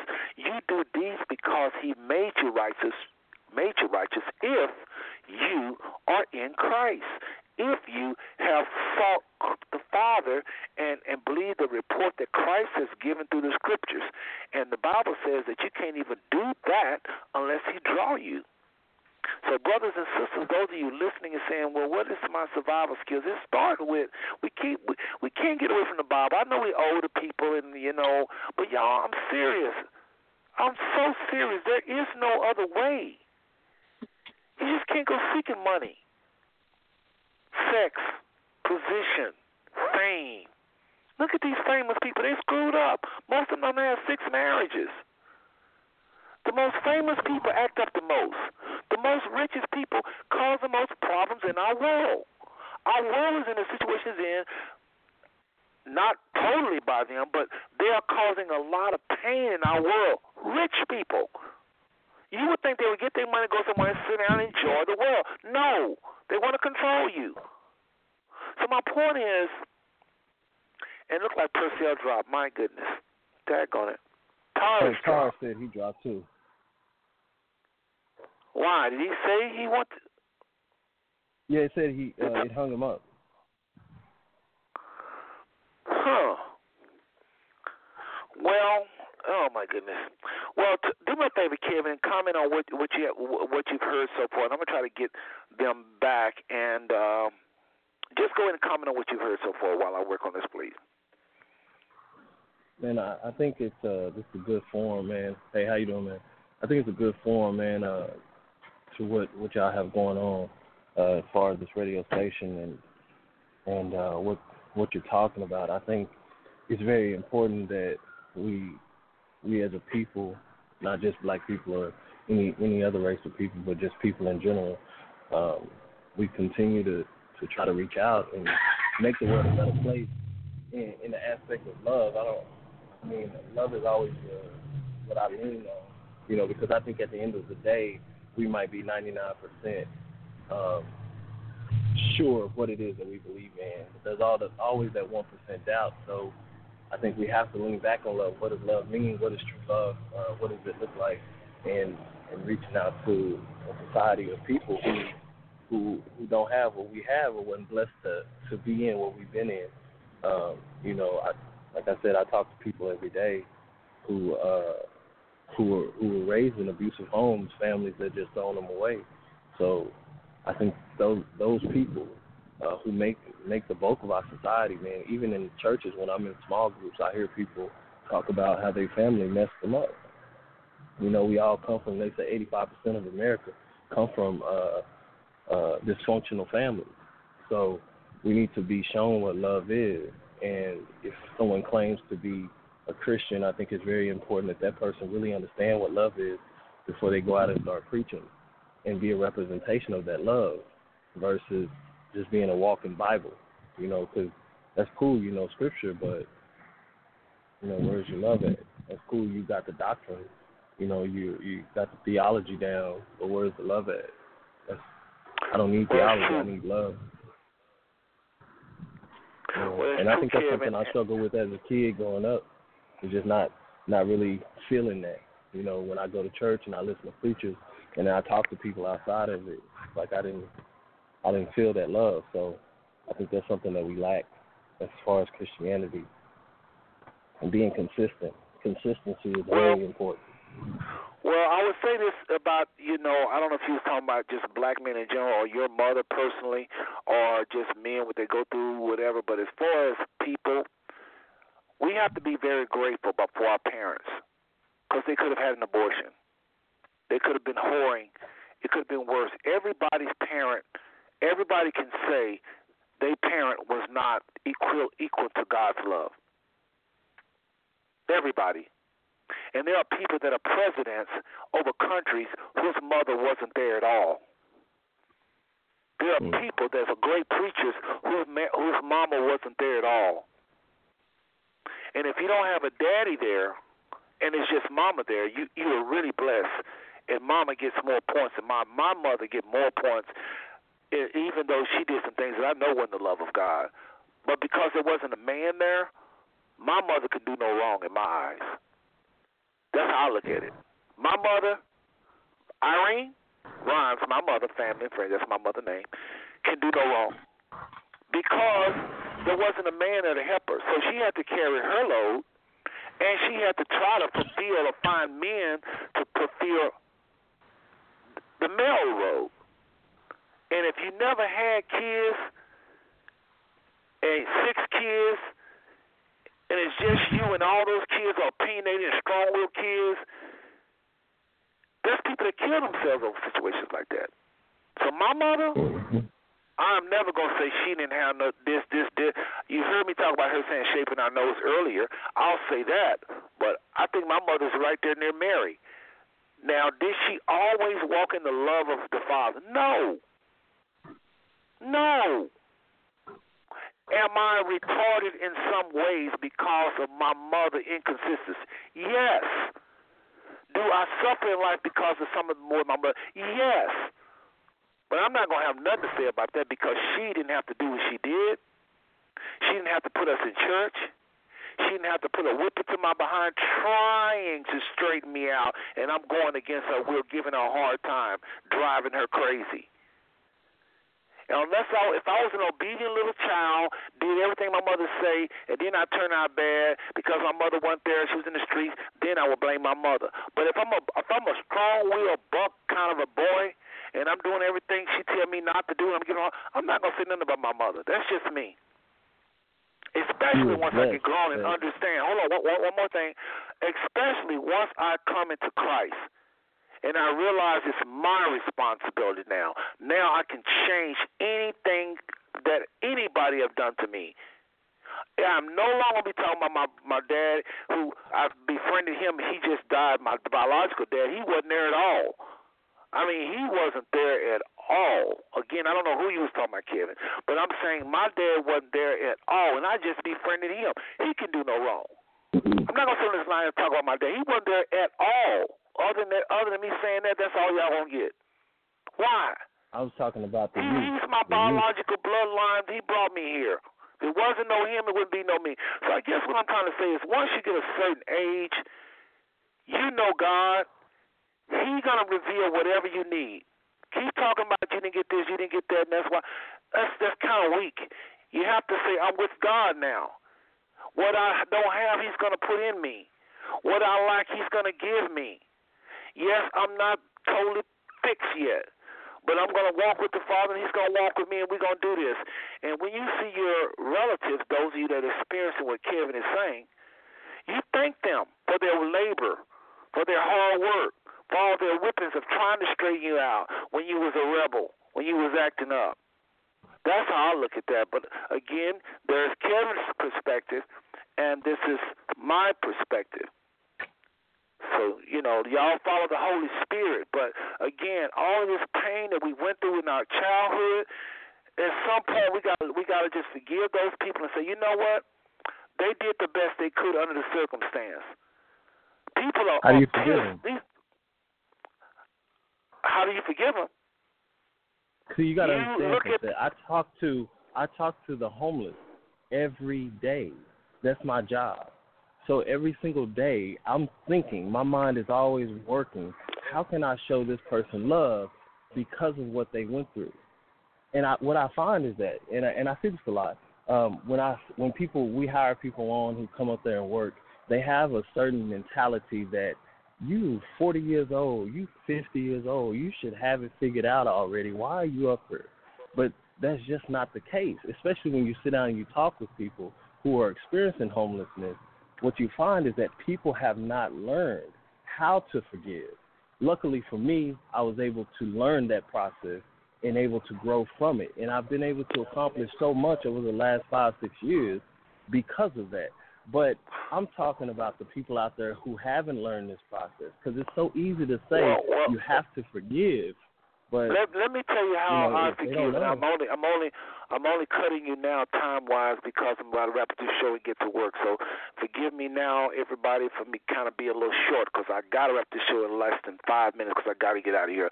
But Kevin, hopefully you come on. I think we're going to do a part 4. We have to do a part 4. We didn't cover money, and that's major. We didn't cover a lot of other things we mentioned in the show description. So let me just say this real quick. The number one way I learned to forgive is very simple. I don't know if any of you struggle with what Kevin is saying, because he's on something very, very strong. And that's not even in our show description. Kevin is bringing us something that's very real. This is why I don't look at my mother and saying nothing about what she didn't do. Because I know her heart. I know her heart.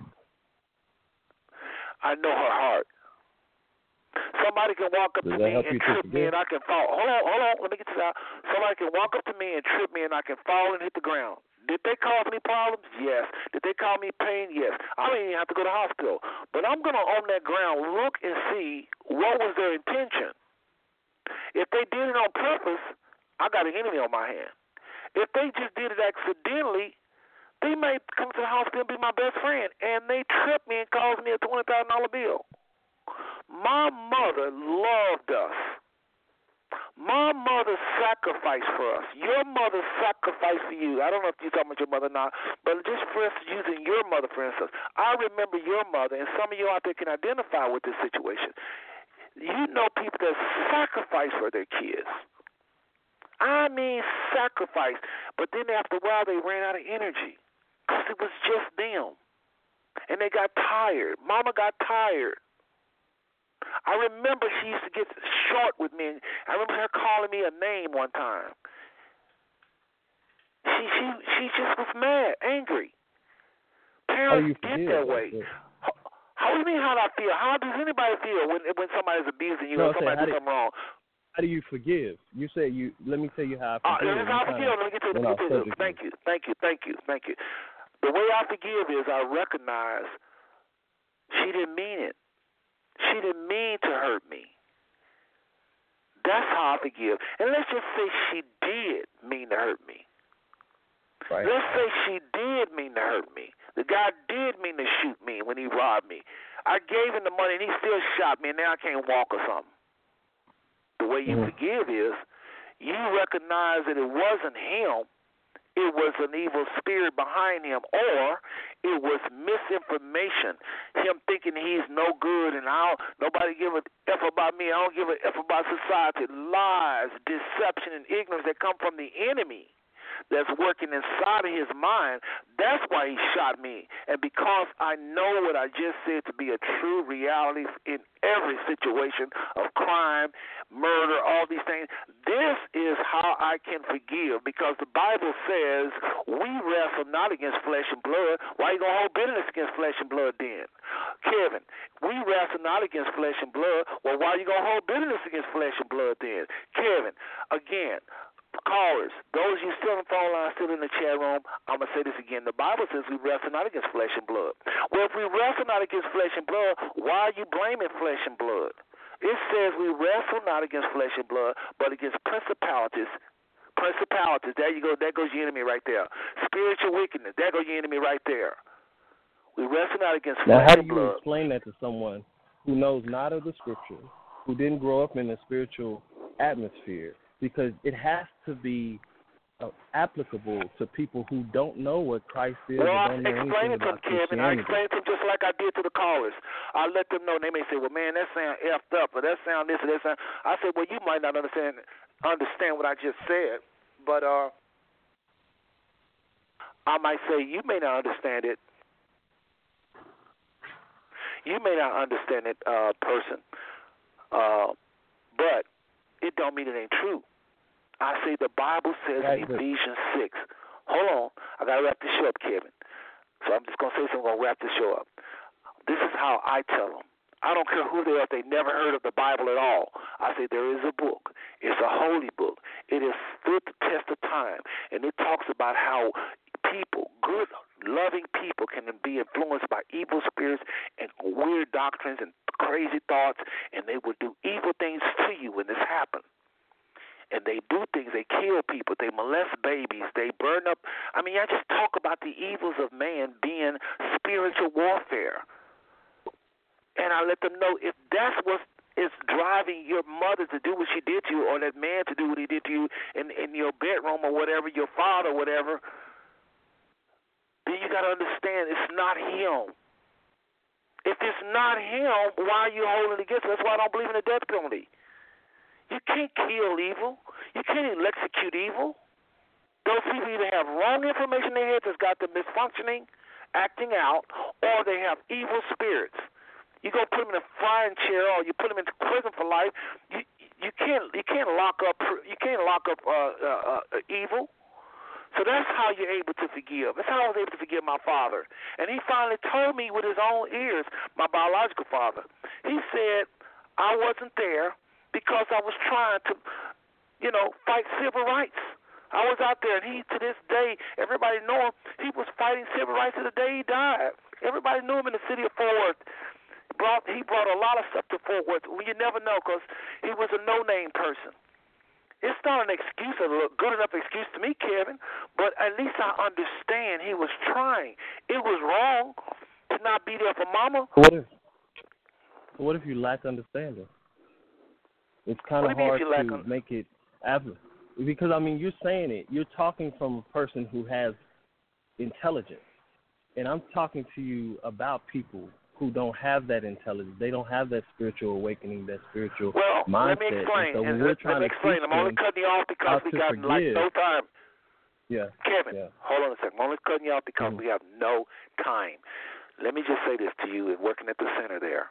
If they don't know and they look at you like they saw a ghost, like they never heard this, I would just say, let's spend more time. Let's have coffee tomorrow. We'll talk more about this. I'll show the scripture. If they see the scripture and they still don't believe, they still understand, I'll go over until they see. I will also be asking the Father to reveal His word to them so they can forgive. Kevin, it is not that difficult if people really want to be free. If they're looking for a fight, if they're looking for a debate, then no, you're going to go back and forth forever. But if people say, I want to forgive, but I don't know how, let them know, well, who did this to you? My mama. She left us on the street and she went, what did she go do? She went whoring. Well, why did she go whoring? She need money. Why did she need money? You just keep asking. This is what counselors are known for. This is what they do. So this is how I was able to forgive my daddy and forgive my mama for everything she said. And now my mother, I respect her more than I do my father because my mother just did so much to try to help us. She just couldn't. But I'm not going to be somewhere still talking about. So anyway. When you have your next show, call me because I'll explain to you how the process of forgiveness really works, where it's applicable to people who are not believers, people who may be atheists or agnostic. It works for every single person, and you don't necessarily have to throw a scripture at them because a lot of people run from that. So I have to show them first that I love them, and then we can talk about Christ when God stirs their heart up to do so.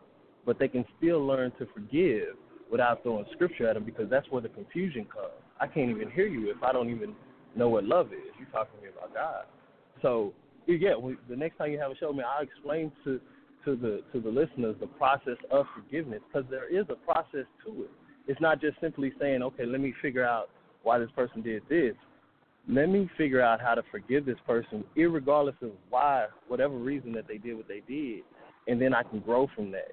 And I think that's what is really what's missing. But there's a process. You can do that. Kevin, you keep talking. Hold on a second. You don't understand. I keep saying it. We have no time. So listen, you can come on. You can come on. Not a problem. I'm not trying to hold you up, but we way over time. You can come on. I know I'm talking to. You can come on. I have no problem with that, but we got to wrap the show up. And maybe that's what worked for you. If you're telling me I need to know what you just said to forgive, I don't know what to tell you because I didn't use that. I'm telling you, I needed to see something other than the person that was offending me. And I'm telling everybody on the sound of my voice, just like you're sharing what you're sharing, I'll equally say we're on the same level. I would say this. What worked for me is what I shared. I kept seeing the people that are doing me wrong as the evil, as the enemy. They're not. If they knew better, they would do better. That baby would not have been left from their care by their mother if she'd have known better. So as an adult, you got to understand, my mother was a crackhead. My mother was a this. My daddy had low self-esteem. We're in white supremacist America again. Survival skills for black men in white supremacist America. We're fighting all these crazy lies about us. We're misfunctioning. We're dysfunctioning because of where we're at and who we are. We don't know who we are. So we're going to be doing crazy stuff. That's what happened for me. But if you got another way, man, please come on next week. Again, family and friends, I really appreciate y'all staying. Still, we got a line full of people. Chat room is open. Phone lines is still with quite a few people, and I got it up to ship. So y'all forgive me for kind of talking fast. But Kevin, listen, I'm going to let you go. I really appreciate you coming on the show, and we'll look for you in part. I said final part. I got to go and change it, so we're going to do another part next week. Okay? Thanks for having me, man. Appreciate you calling. Okay. All right. Well, thank you, nephew, and I'll talk to you later. Right. Don't hang up, though. Don't hang up because I got a song I want you to hear. I think you're going to be blessed by this. And all the rest of you, do not hang up. Do not hang up. Y'all know I always put a lot in the first song and in the last song. The name of this song is called No One Knows. This is talking about how you are like this, family and friends, because it's talking about you. It's talking about you, Sinach, a Nigerian praise and worship leader, is talking about no one knows the relationship that you got with the Most High. Y'all check this out. Again, you've been listening to the Five Smooth Stone Network, if I can slow down here. You've been listening to the Five Smooth Stone Network on Blog Talk Radio. I'm Brother Seth. As I say so often on every single show, I love every single one of y'all. I'm not playing. I love every single one of you, all ethnic groups. You are loved by this brother right here, and there ain't nothing you can do about it. There will be a part 4. We have not scratched the surface. There may be even a part 5. I don't know. I know at some point we got to talk about these feast days that's coming up because the Hebrew New Year is upon us, and we believe we are Israel. So anyway, here's Sinach. No one knows. Good night.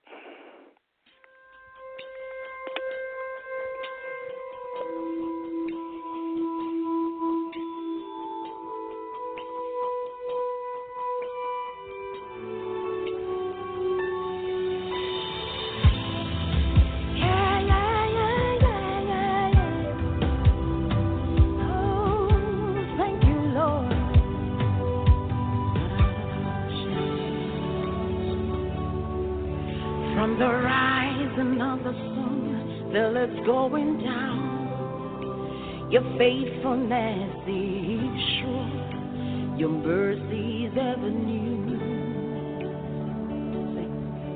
From the rising of the sun till it's going down, your faithfulness is sure, your mercies ever new. From the rising of the sun till it's going down, your faithfulness is your mercies ever new. From the rising of the sun till it's going down, your faithfulness is sure, your mercies ever new. No one knows like I know what you've done for me. That's why I praise you the way I do. No one knows like I know what you've done for me. That's why I praise you the way I do. No one knows like I know what you've done for me. That's why I praise you the way I do, Jesus. Nobody knows like I know what you've done for me. That's why I praise you the way I do. Your favor surrounds me like a shield. Your love amazes me. Your grace has lifted me. Yes. Your favor surrounds me like a shield.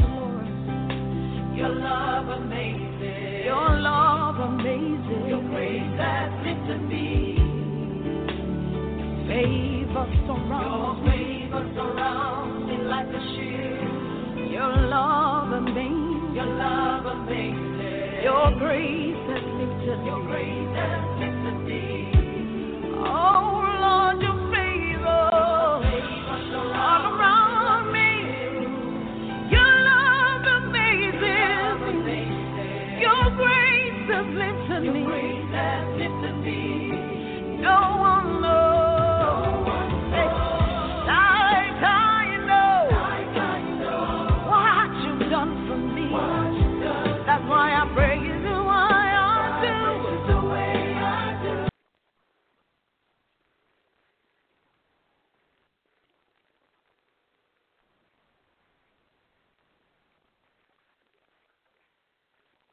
Hello, it is Ryan, and we could all use an extra bright spot in our day, couldn't we? Just to make up for things like sitting in traffic, doing the dishes, counting your steps, you know, all the mundane stuff. That is why I'm such a big fan of Chumba Casino. Chumba Casino has all your favorite social casino-style games that you can play for free anytime, anywhere with daily bonuses. That should brighten your day a little. Actually, a lot. So sign up now at ChumbaCasino.com. That's ChumbaCasino.com. No purchase necessary. VGW Group. Void where prohibited by law. See terms and conditions. 18+.